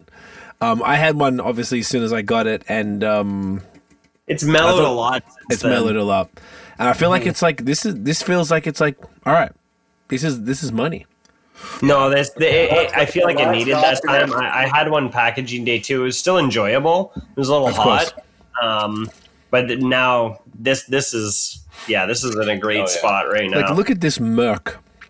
Yeah, this is what I'm talking about. Like, this is like money to me. This is exactly what I'm looking for in a beer. It's like, gorgeous. Look at that fucking glass too. Yeah, look at that. And what is The that? Is Alchemist. That a The Alchemist. Is that fucking grenade? It's both of these glasses are from Hayes House from the Wheeled Brew in Barrie. So Evan from the Wheeled Brew has a side business doing these ridiculous glassware. Those are so sick. Cool. They're super cool, man. Evan's the fucking man. He was so smart to think to that. He commissioned a local glass blower in Barrie to come up with these dope glasses. Yeah, he did a great job. When it did first come out, like I was like, there was a couple things, 2 things I wish I had done that were like stupid that I didn't. First of all, I wish we had mashed it a little hotter. Like, probably, I don't know why we didn't do it at the same temperature as juicing, which is like 68 and a half. What did we do then? 65? We did 67. No, 67. We could 67. have probably done 68, which would have left a little bit more residual sugar. And for whatever reason, we didn't use any, and this is like my fault, didn't use any dextrin malt, which again would have left a little bit more residual sugar. Which is what we do with all of them. And I'm like, I don't know why. I looked at it and I'm like, wow, that was fucking stupid. So it like fermented a little lower than we wanted, which left a little bit more bitterness. So I'm like, fuck, I wish I had done that. I literally can't explain why I didn't do that. I think because we elevated the OG to like 19 and a half, I was kind of like, oh, we should probably like hedge our bet so that we ferment it down. But like it literally took, what was it, like 2.5 days? Yeah. And it was at 3.5, and we're like, what the fuck? Like, it just was like done. We're like, oh, okay. That's crazy. Again, this was only the second time doing it, and as I was saying before, like usually by time 3-4, we've edged off everything and we've got it fucking locked down. And that's just how it goes. I'm happy with this. These are the things I would have done to make myself more happy with it. Yeah. Gotcha. So you're saying there's going to be a third podcast? Is that the Get subtle in your nod? 3.0? Yeah, Maybe we won't wait. Sometime around 2028. Sometime mid-2028. If we keep it on schedule, Yeah. maybe even 2029, and we'll see. No, this is spectacular. It's so much. And just so people know, the first beer was Galaxy, Vic Secret, and Ella, and we swapped Ella out for Eclipse, which was Sam's great idea because they're all Australian hops, and it was Eclipse was a little more tropical. And I think Ella had a little more like herbal vibes, right? If I'm not mistaken, it's sort of to try and remove a bit of that. And again, if I did it again, I'd up the Galaxy and up the Eclipse and play less Vic Secret. Okay. I think Vic Secret has a bit of a sting, a little bit of a herbaceousness to it that the other two are more over here. Mm-hmm. So that's what I would. Those are the 3 things that I would change. What if we, for version 3, we could even switch up all the Aussie hops and do completely different Aussie hops? Like another combination. Rakow is New Zealand, no? Oh, is it? Yeah. It is New Zealand. Sorry. I got to double check what the Aussie hops are. I don't even know what the options are. We could take a look. We have Google. We have a Google machine. Australian hop varieties. Boom. Let's see. Galaxy, Vic Secret, Enigma, Eclipse, Topaz, Ella. That's on Yakima. Enigma could be good. Enigma could be pretty cool. Topaz is a good one. New Zealand. So those are the only 6 available from Yakima. Maybe there's others from different companies. We got ours from Hops Connect. Hops Connect, okay. Super tropical. I'm trying to see if there's one called Helga. Oh no, that's lagers. No one needs that. Topaz is kind of cool. Super Pride. Oh, like Pride of Ringwood. No, that's another lager one. There's another one called something Cross. Southern Cross. Southern Cross. So Southern Cross on the flag. This little thing here. It's what all the racists have tattooed on them. Oh, great! Perfect. Yeah, fantastic. I didn't know that. Tell us that before we did it. Right? Fucking hell. Southern Cross could be a good one. I feel like there's I feel like we need to bring Australian hops back. I feel like New Zealand hops, kind of what you guys were just saying, like New Zealand hops are just like next level, like they're taking over everything. What if especially with freestyle right now? Like freestyle is dominating. What if there's a version of it that's New Zealand? So are you guys familiar? Like the New Zealand to me is the funniest accent on the planet. Like nothing is funnier to me than the way the Kiwis talk. Oh no, bro, that's so choicey. Oh, cuz what are you talking about? Yeah, what are you talking? They're so like I wonder if you could like gut it in your bro. Like I don't know, like you spell it different. I don't know if they say that. And then maybe use Kiwi hops because they're superior. Like I wonder if there's like a way to do it and put a twist on it. Again, you know what? Go in a different direction. Like stay in the same world. You're in the same solar system. Same galaxy, moving into a different solar system. Yeah. I feel like there's just like there'd be a way to make it twist to only because I feel like there's just more. The same Earth. Just a different country. Was that an intentional hot pun there? Same galaxy? Oh, that's what I was thinking as well. There'd probably be a nice way to. I'll throw it in there. Either way, to come back to the beer for a second, like what I'm something that I'm really tasting at the point that it's at right now. I'm getting like a ton of like super pithy orange juice is what I'm getting. It's like pure tangerine. It's fucking crazy. Yeah. Mm-hmm. It's almost like a blood orange. Like there's the bitterness that makes it like a blood orange tangerine. Yeah. A little bit of grapefruit. Like it's fucking That's what it is. I was thinking it was passion fruit, but you're right. It's blood. It's like orange meets grapefruit or tangerine meets grapefruit because there's that little touch of like that hot burny thing in the background, but it's super mellow right now. Like it's still very present, but it's not. I like to be honest, that hot burn is what's keeping this thing alive. Like I really feel like any beer that I've had that has a grapefruit juice. Yeah. As brewers, would you guys agree with this? That I think that New England IPA that has hop burn or at least a reasonable amount ends up lasting longer because that hop burn seems to like takes a while to mellow, so it doesn't become that malty sticky mess that sometimes New England IPAs can become. Is that accurate?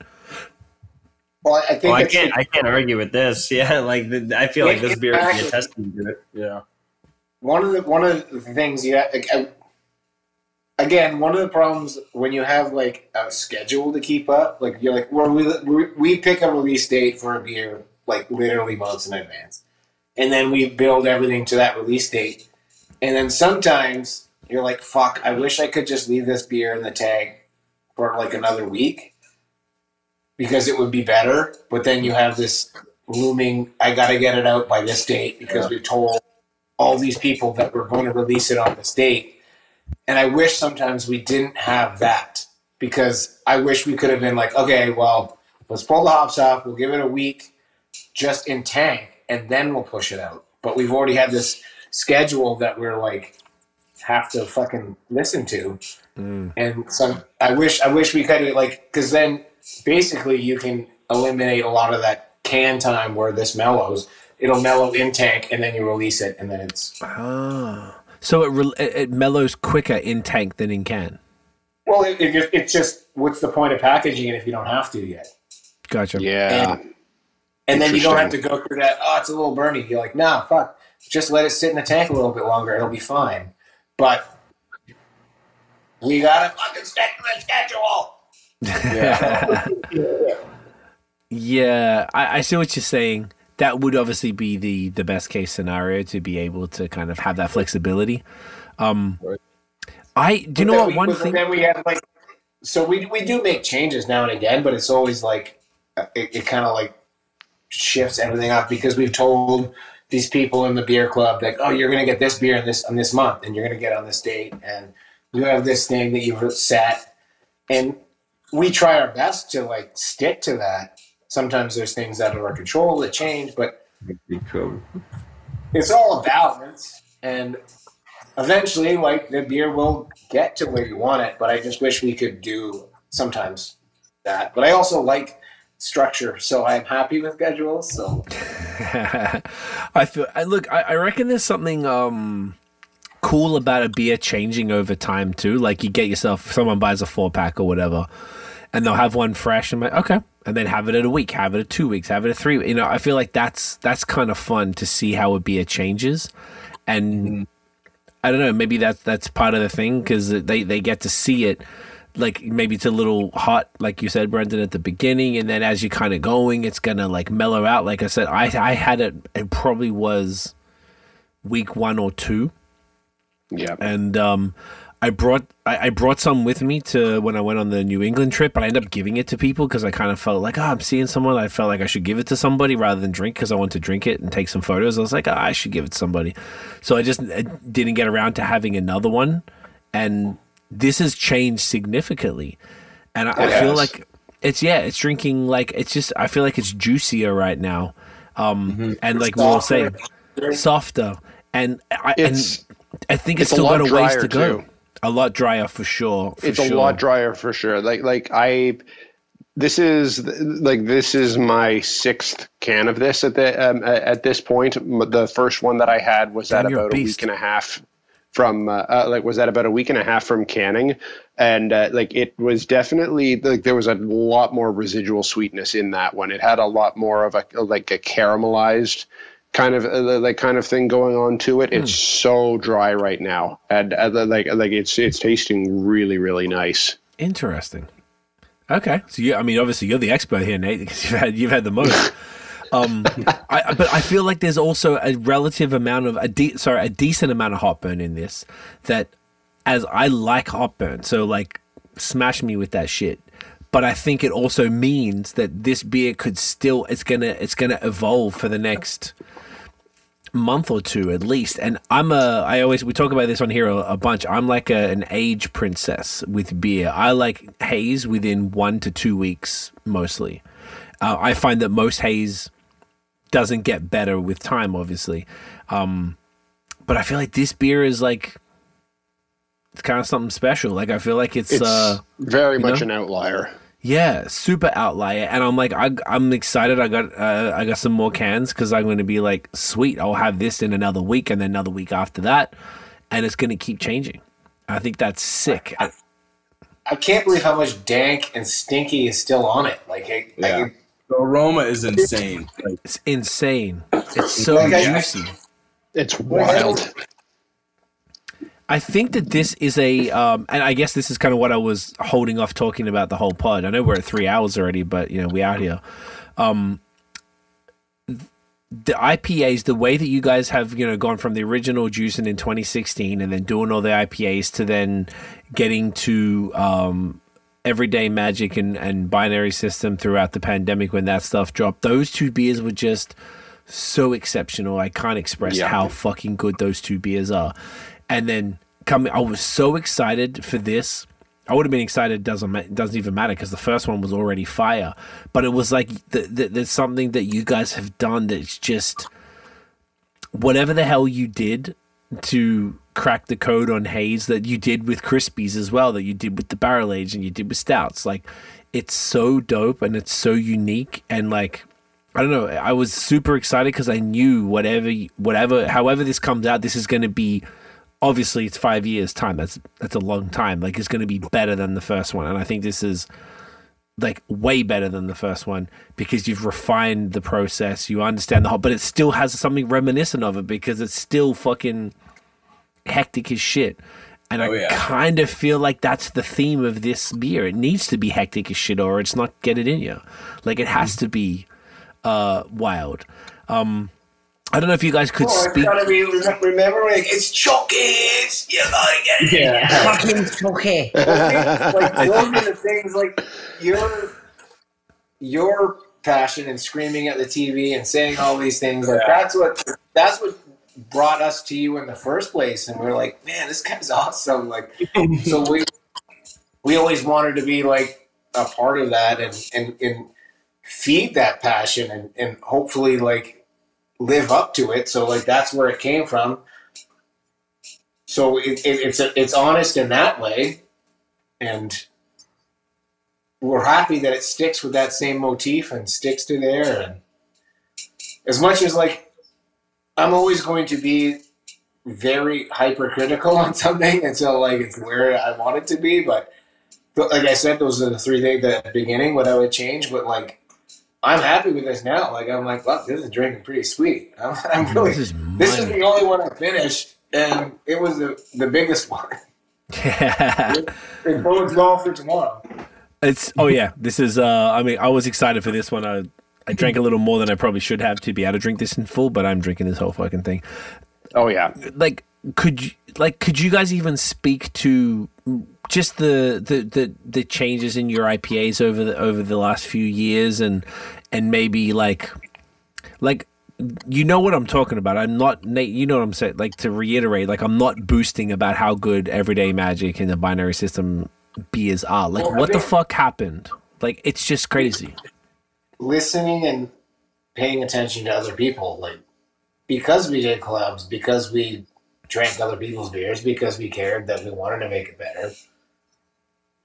We went and did a collab at Dominion City, which I thought was like, to me, was the most eye-opening, like listening and working with them.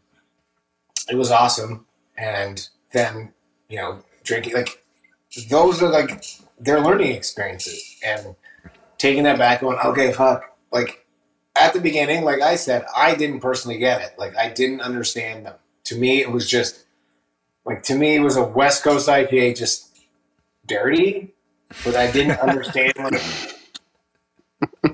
James and Caleb were already over here, and I was still like the caveman, like scratching a fucking post trying to make fire. I didn't. So then to go there and be like, oh fuck, this is like. It was very eye opening, and then they came. We did a collab, and we did a beer called Numerals, which really. Yes, that was great. That was a wild beer. Oh my god, that one was hectic. My perspective on it. And I got it like it was Scott, and it was also like just working with other breweries and being like, oh, okay, fuck, shit, I get it now. Like, that's it. Like, just you got to continue to grow. You got to get better at what you do. Like, this is our craft. So we have to be good at it. Like, if we want people to buy our shit, we better be good at it. So do all the things you can do to make yourself better so that when people do come to your place and they expect a certain level of, you know, product, that we were able to give it to them. Right. I like that your approach to to beers like that is to not kind of like wade into it and do like a very subtle version. It's like, no, let's just go like full balls to the wall, like right from the get go. Well, like I said when we did our 52 thing, like let's see how far we can take it, and if it gets that far, then dial it back to a normal thing. Like you have to. I think that's more fun. That's a lot more fun. Definitely, and it also shows like the extreme shows you like that. Well, that was stupid. Okay, well let's go back in. Yeah. But again, growing up. The way we made beer, like it was called extreme brewing. It was all about extreme. It was all about throwing like whatever the fuck at it. And that was the headspace we were in when we started. Like everything was extreme. Remember that? Remember like fucking X Games and everything was like extreme. Like that Boston Extreme Beer Festival. So like that was our playground. And then now it's like, to me, it's like, let's make subtle and nuanced, but like also do this stuff. Mm-hmm. So it works out.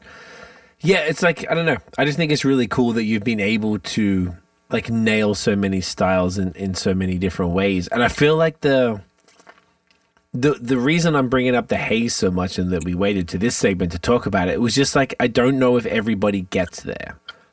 I feel like some breweries get there with haze, and like I don't know, Nate, if you could like understand what I'm saying to echo it, but like if you're able to nail it, it's like it's a special thing. Like everybody does haze, but not everybody is exceptional at it. You could say that for almost every style, probably. Jimbo, what was the brewery we went to in Quebec when we went? We were in QC for the CBAs, and they had that canning line. They had that catnip. Oh, that's Noctem. Noctem, yeah. Fuck, those beers were good. Yeah, Noctem's killer. Their cans are sick. Their cans are all cats. Yeah. Whole cats. Like the guys and the beer is just unreal. Like, Noctem is great.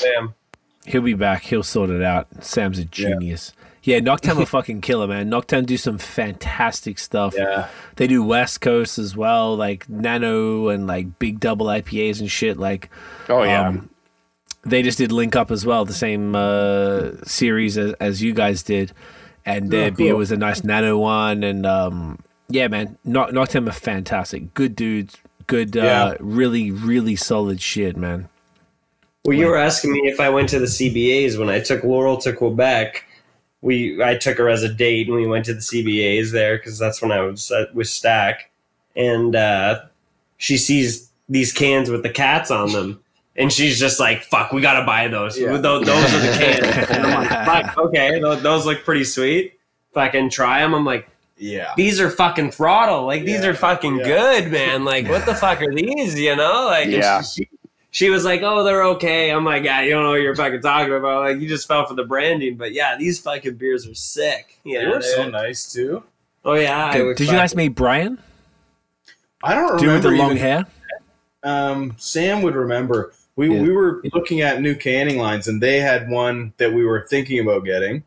So we like reached out and we're like, hey, could we come by? And yeah, they let us wander about, and they gave us a bunch of beer.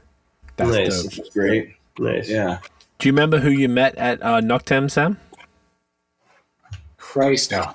Was it Brian? It was one of the owners. Like they were super hospitable. They were great, and man, that fucking catnip was so good. And they gave us one that had like they were using a Hydra yeast, and I remember like this is just it was so good. They so in the same series as that, they just did Link Up. Oh, they went in on that. Oh shit. Yeah. That's awesome. And they did a Nano Hydra IPA. That's a sweet looking can. Yeah, they did a good job. Like, I like those colors. Can we fuck with purple? Yeah. I like that. Yeah, Noctem are great, man. Kitties are this. Mm-hmm. We gotta get your cat back on the can. We had one. Yeah, bring that shit back. Years ago, the first time we did a collab with Lefebvre, which was like I can't remember, like I don't know, let's say it was 2017, and our like going through Quebec, like our experience with Quebec IPAs was like there just wasn't any. It was it was the land of Belgians. There was nothing. And then it just went, Like we Just got back there, exploded. and we're like, holy fuck! From 2018, since Masorum opened, everything went wild. Previous to Masorum opening in July 2018, it like ate shit and it sucked, and I was always bitching about it on the pod. I was like, I mean, aside from Back Canada predated Visorum. good point. But it was more the volume to me, where it was like you had. Yeah. But to me, Bar Canada was so impossible to get. It It's wasn't true. even. Yeah. It wasn't even worth talking about. It was that hard to get. Yeah. Then you talk about like Nordette from Orval or something, like it was impossible. Quebec, New England, and they had like a big like kind of a pushback, I guess, because Quebec was known for so many other things, anything barrel aged, the sours and the stouts and blah blah blah, like all that, and the Belgians. So like they were very resistant, and it took Masorum coming out with that. Then Brewski got their system and they started killing it, and obviously Bar Canada were doing their thing, but like only local up in Gatineau, so there wasn't many like deliveries to Montreal, so on and so forth. So it took a little bit, and then all of a sudden Quebec went like nuts, and they started dominating. It was phenomenal out there, and it still is now. We were just there a month ago, I guess, and it was killing it. It was great. I was very impressed with everywhere that I went there. It was exceptional. So it just took a little bit of time. And Quebec City, like you mentioned, Noctem's killing it. BG, Brasserie Generale killing it. Emporium. Fucking La Barberie. Yep. Like, yeah, Grendel. We doing some good stuff. stuff. Like Nano Cinco these days. Say that again, Sam? I was just saying, like Quebec City, like every time I go back, there's just so many like great breweries. It's a wonderful scene. Like, oh, it's great. Yeah. Yeah. Of course. Yeah. Yeah, there's a lot of great stuff happening out there that's like, and it made me happy because I'm not from either place. So I was there and I was like, why aren't everybody fucking collaborating? So it was really cool that you guys already work with Alafut. Like I said, you guys kind of put me on to Alafut, and like, more and more, I guess I'm seeing more and more collabs with Ontario and Quebec breweries. It's cool. There's so many like people ask me all the time about like where to go in Montreal, and I've got this whole note in my phone of like brunch spots, cafes, restaurants, fucking breweries, like beer bars, like everything. I just like copy and paste, and like I should start charging for that shit, like to give everybody where to go, because people go so often from out here and always want to visit, because it's a great time. And it was cool to go back to Montreal as a tourist and not somebody living there. I'm like, oh, this city's fire. Weird fuck to live in, but god damn it, it's fun to visit. Like, so much stuff going on. Like all the breweries we hung out at, like Boreal got their new spot on Jean Talon, that whole area now, Little Italy. Yeah, Quebec is doing some really good stuff with that. So it makes me happy just to see everybody collab and stuff, and just spread the gospel, because it's like, sometimes it's easy to just like only drink what's around you, which I think is important for sure, but we want to support, I guess, the country at large, and sometimes you need to be exposed to it. Some people, there's beer nerds who do all the research, and there's some people who don't, and maybe you need to put it in their face a little bit. And the best way to do that is potentially through collabs, which is cool that you guys are doing that, even through the lager series. Whether it's in your own province or beyond. It's fucking cool, man. I love it. Fucking know. Yeah, man. Yeah, you're not wrong. That's the shit right there.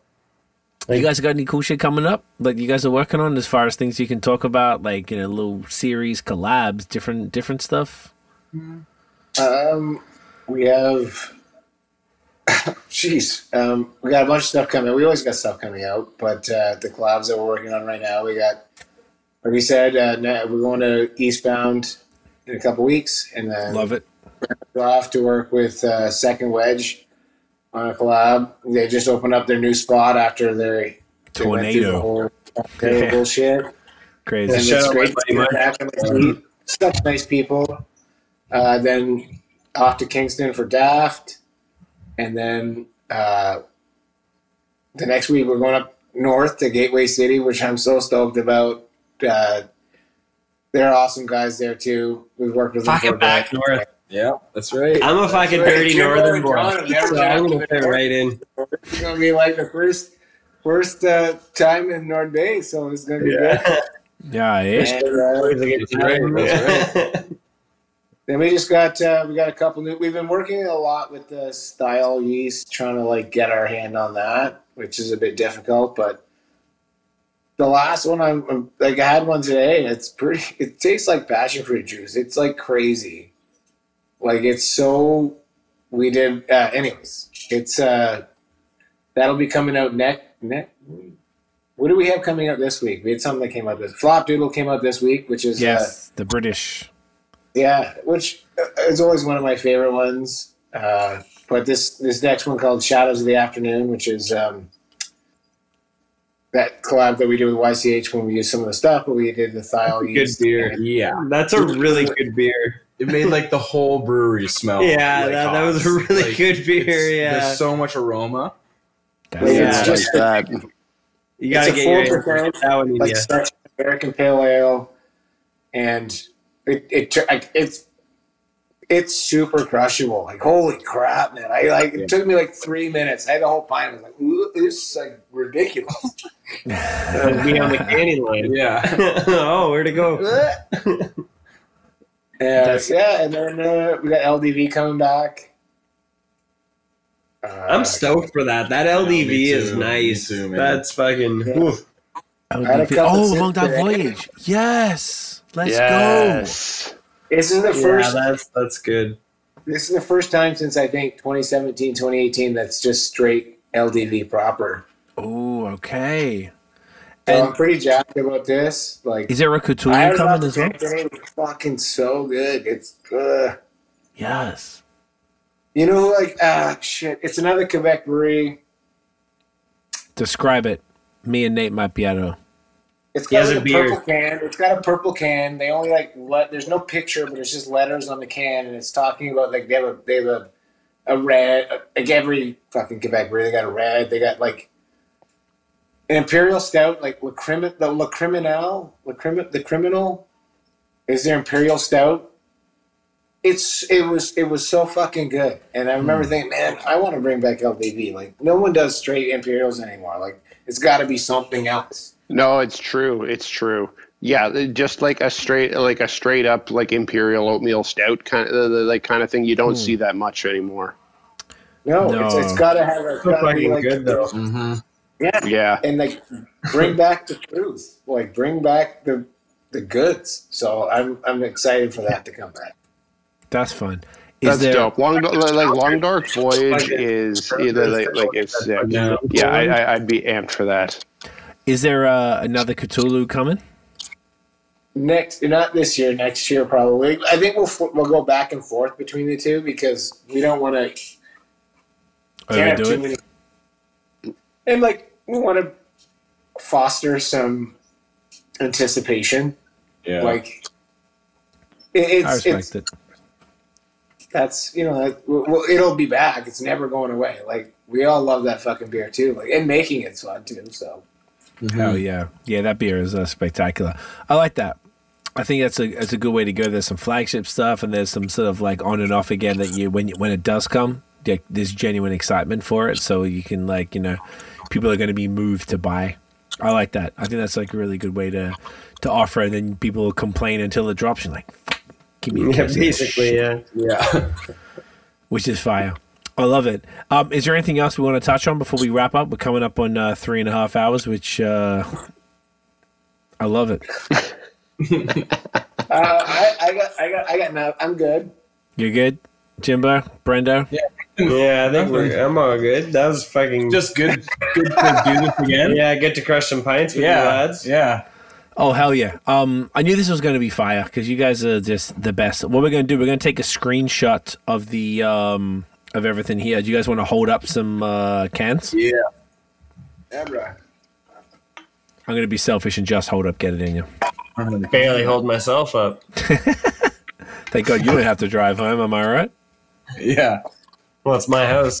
He's got to drive home. I got to Jimbo. That couch is looking good for Jimbo. All right, you ready? Yeah. Feels good.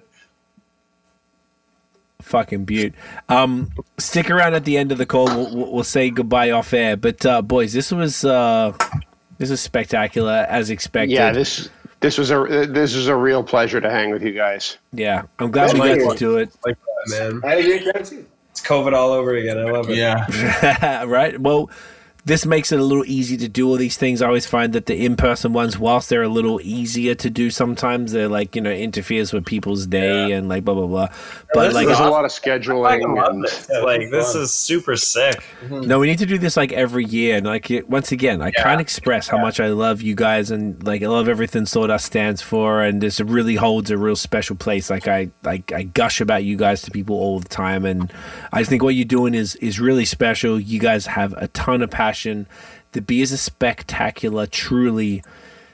And I just like, you're introducing people to really high quality beer via the methods that you're doing, LCBO and all the gateway stuff, which is underrated, but it's such high quality. It's like showing people like this is what craft beer is, man. Like, come check this out, then come up here and visit this, and then explore the breweries that we're collaborating with. It's just like organic and real, and there's some love in that shit. And I think it's really meaningful and important what you guys are doing. So just much success.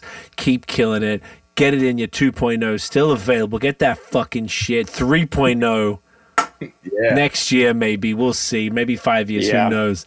You know it's coming. You know it's fucking coming. If I can just add in as well, like like we said at the top of the podcast, like C and I really, like, when we started into craft beer, we were drinking Sawdust City, and with the importance of like what you guys provide on the gateway side of the scene, people getting into craft beer now could still be getting their start on Sawdust City, and there's something so cool about that to us.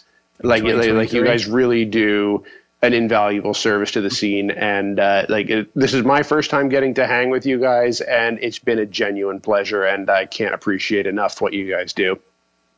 Thanks, man. Next time, That's wow. It's no shit. we'll do it in person next time. Absolutely. Yeah. Next collab, we'll bring everybody up. I didn't want to bother everybody for this one. I know it was sort of midweek and whatever, but we'll make sure everybody comes up and get that. I know, Nate, you've been there before, but we need to go and hang. It's just such a good time. The collab days are like super fun. You're just really drinking and eating. Like, hey, take some video of me pouring in hops. Hey, like, Brendan's doing all the work. Jimbo's fucking doing something else. Sam's just running around. If you watch that video, you don't see me at all. It looks like you do all the fucking work. That was your guy. That wasn't my. I don't know why he put me on it. You see Sam show up with a smile. I didn't do shit except like, oh, should I pour this back in? Okay. Even Brendan cut it open for me. It's a fucking sick fucking video, though. Yeah, it came out great. Check that out on the Sawdust City Instagram. It's fucking awesome. Really fun video. But guys, thank you so much again. This has been awesome. Where can everybody find Sawdust City online, social media, all that stuff? We got Twitter, Instagram, Facebook, SawdustCityBeer.com. Check it out. Love to hear from you, and then but just pop by and show your face in person. Love to see that too. Just Gravenhurst, Ontario. Come inside. Right. It's that's the real thing. Best part. Can people ask for a hug from Sam? They go, hey. Oh, God. Dude, they were asking for me on Slack the other day. They were like, what should we draw on the sideboard? And I was like, put fucking Sam so everyone can get a picture with the brewmaster. Everybody wants a fucking hug from Sam. Yeah. Everyone wants to. Maybe you should start charging. It's a little revenue, a little side revenue. Hugs are always free. Hugs are free. Beer, not so much. Hugs are free. Yeah, remember McDonald's? They used to have smiles are free. They used to be on all the McDonald's. Does anyone remember this? Am I too old for this? I remember that. That sounds familiar. Okay, good. Well, hugs are free at Sawdust. Hugs are free at Sawdust. Is that the episode name? Who knows? Let's see. But stick around. I'm going to wrap this up and we'll finish up off air. But gentlemen, thank you so much for hanging. Guys, thank you for watching and listening. If you enjoyed the episode, smash the thumbs up. Hit subscribe below. Hit that notification bell, Nathaniel. Ding. So you know when the new drops. Follow us everywhere at BOS Podcast. Check out the long form audio, Spotify, Apple Podcasts, fucking Deezer, you name it. Wherever you get your shit, go bump it. We out here. Throw us a 5-star rating, not for us, but for these beautiful gentlemen here who took their time hanging out, making incredible beer, the mustache alone should really do it for you. But that's my opinion. Guys, thank you. We'll see you in the next one. Cheers. Get it in, yeah.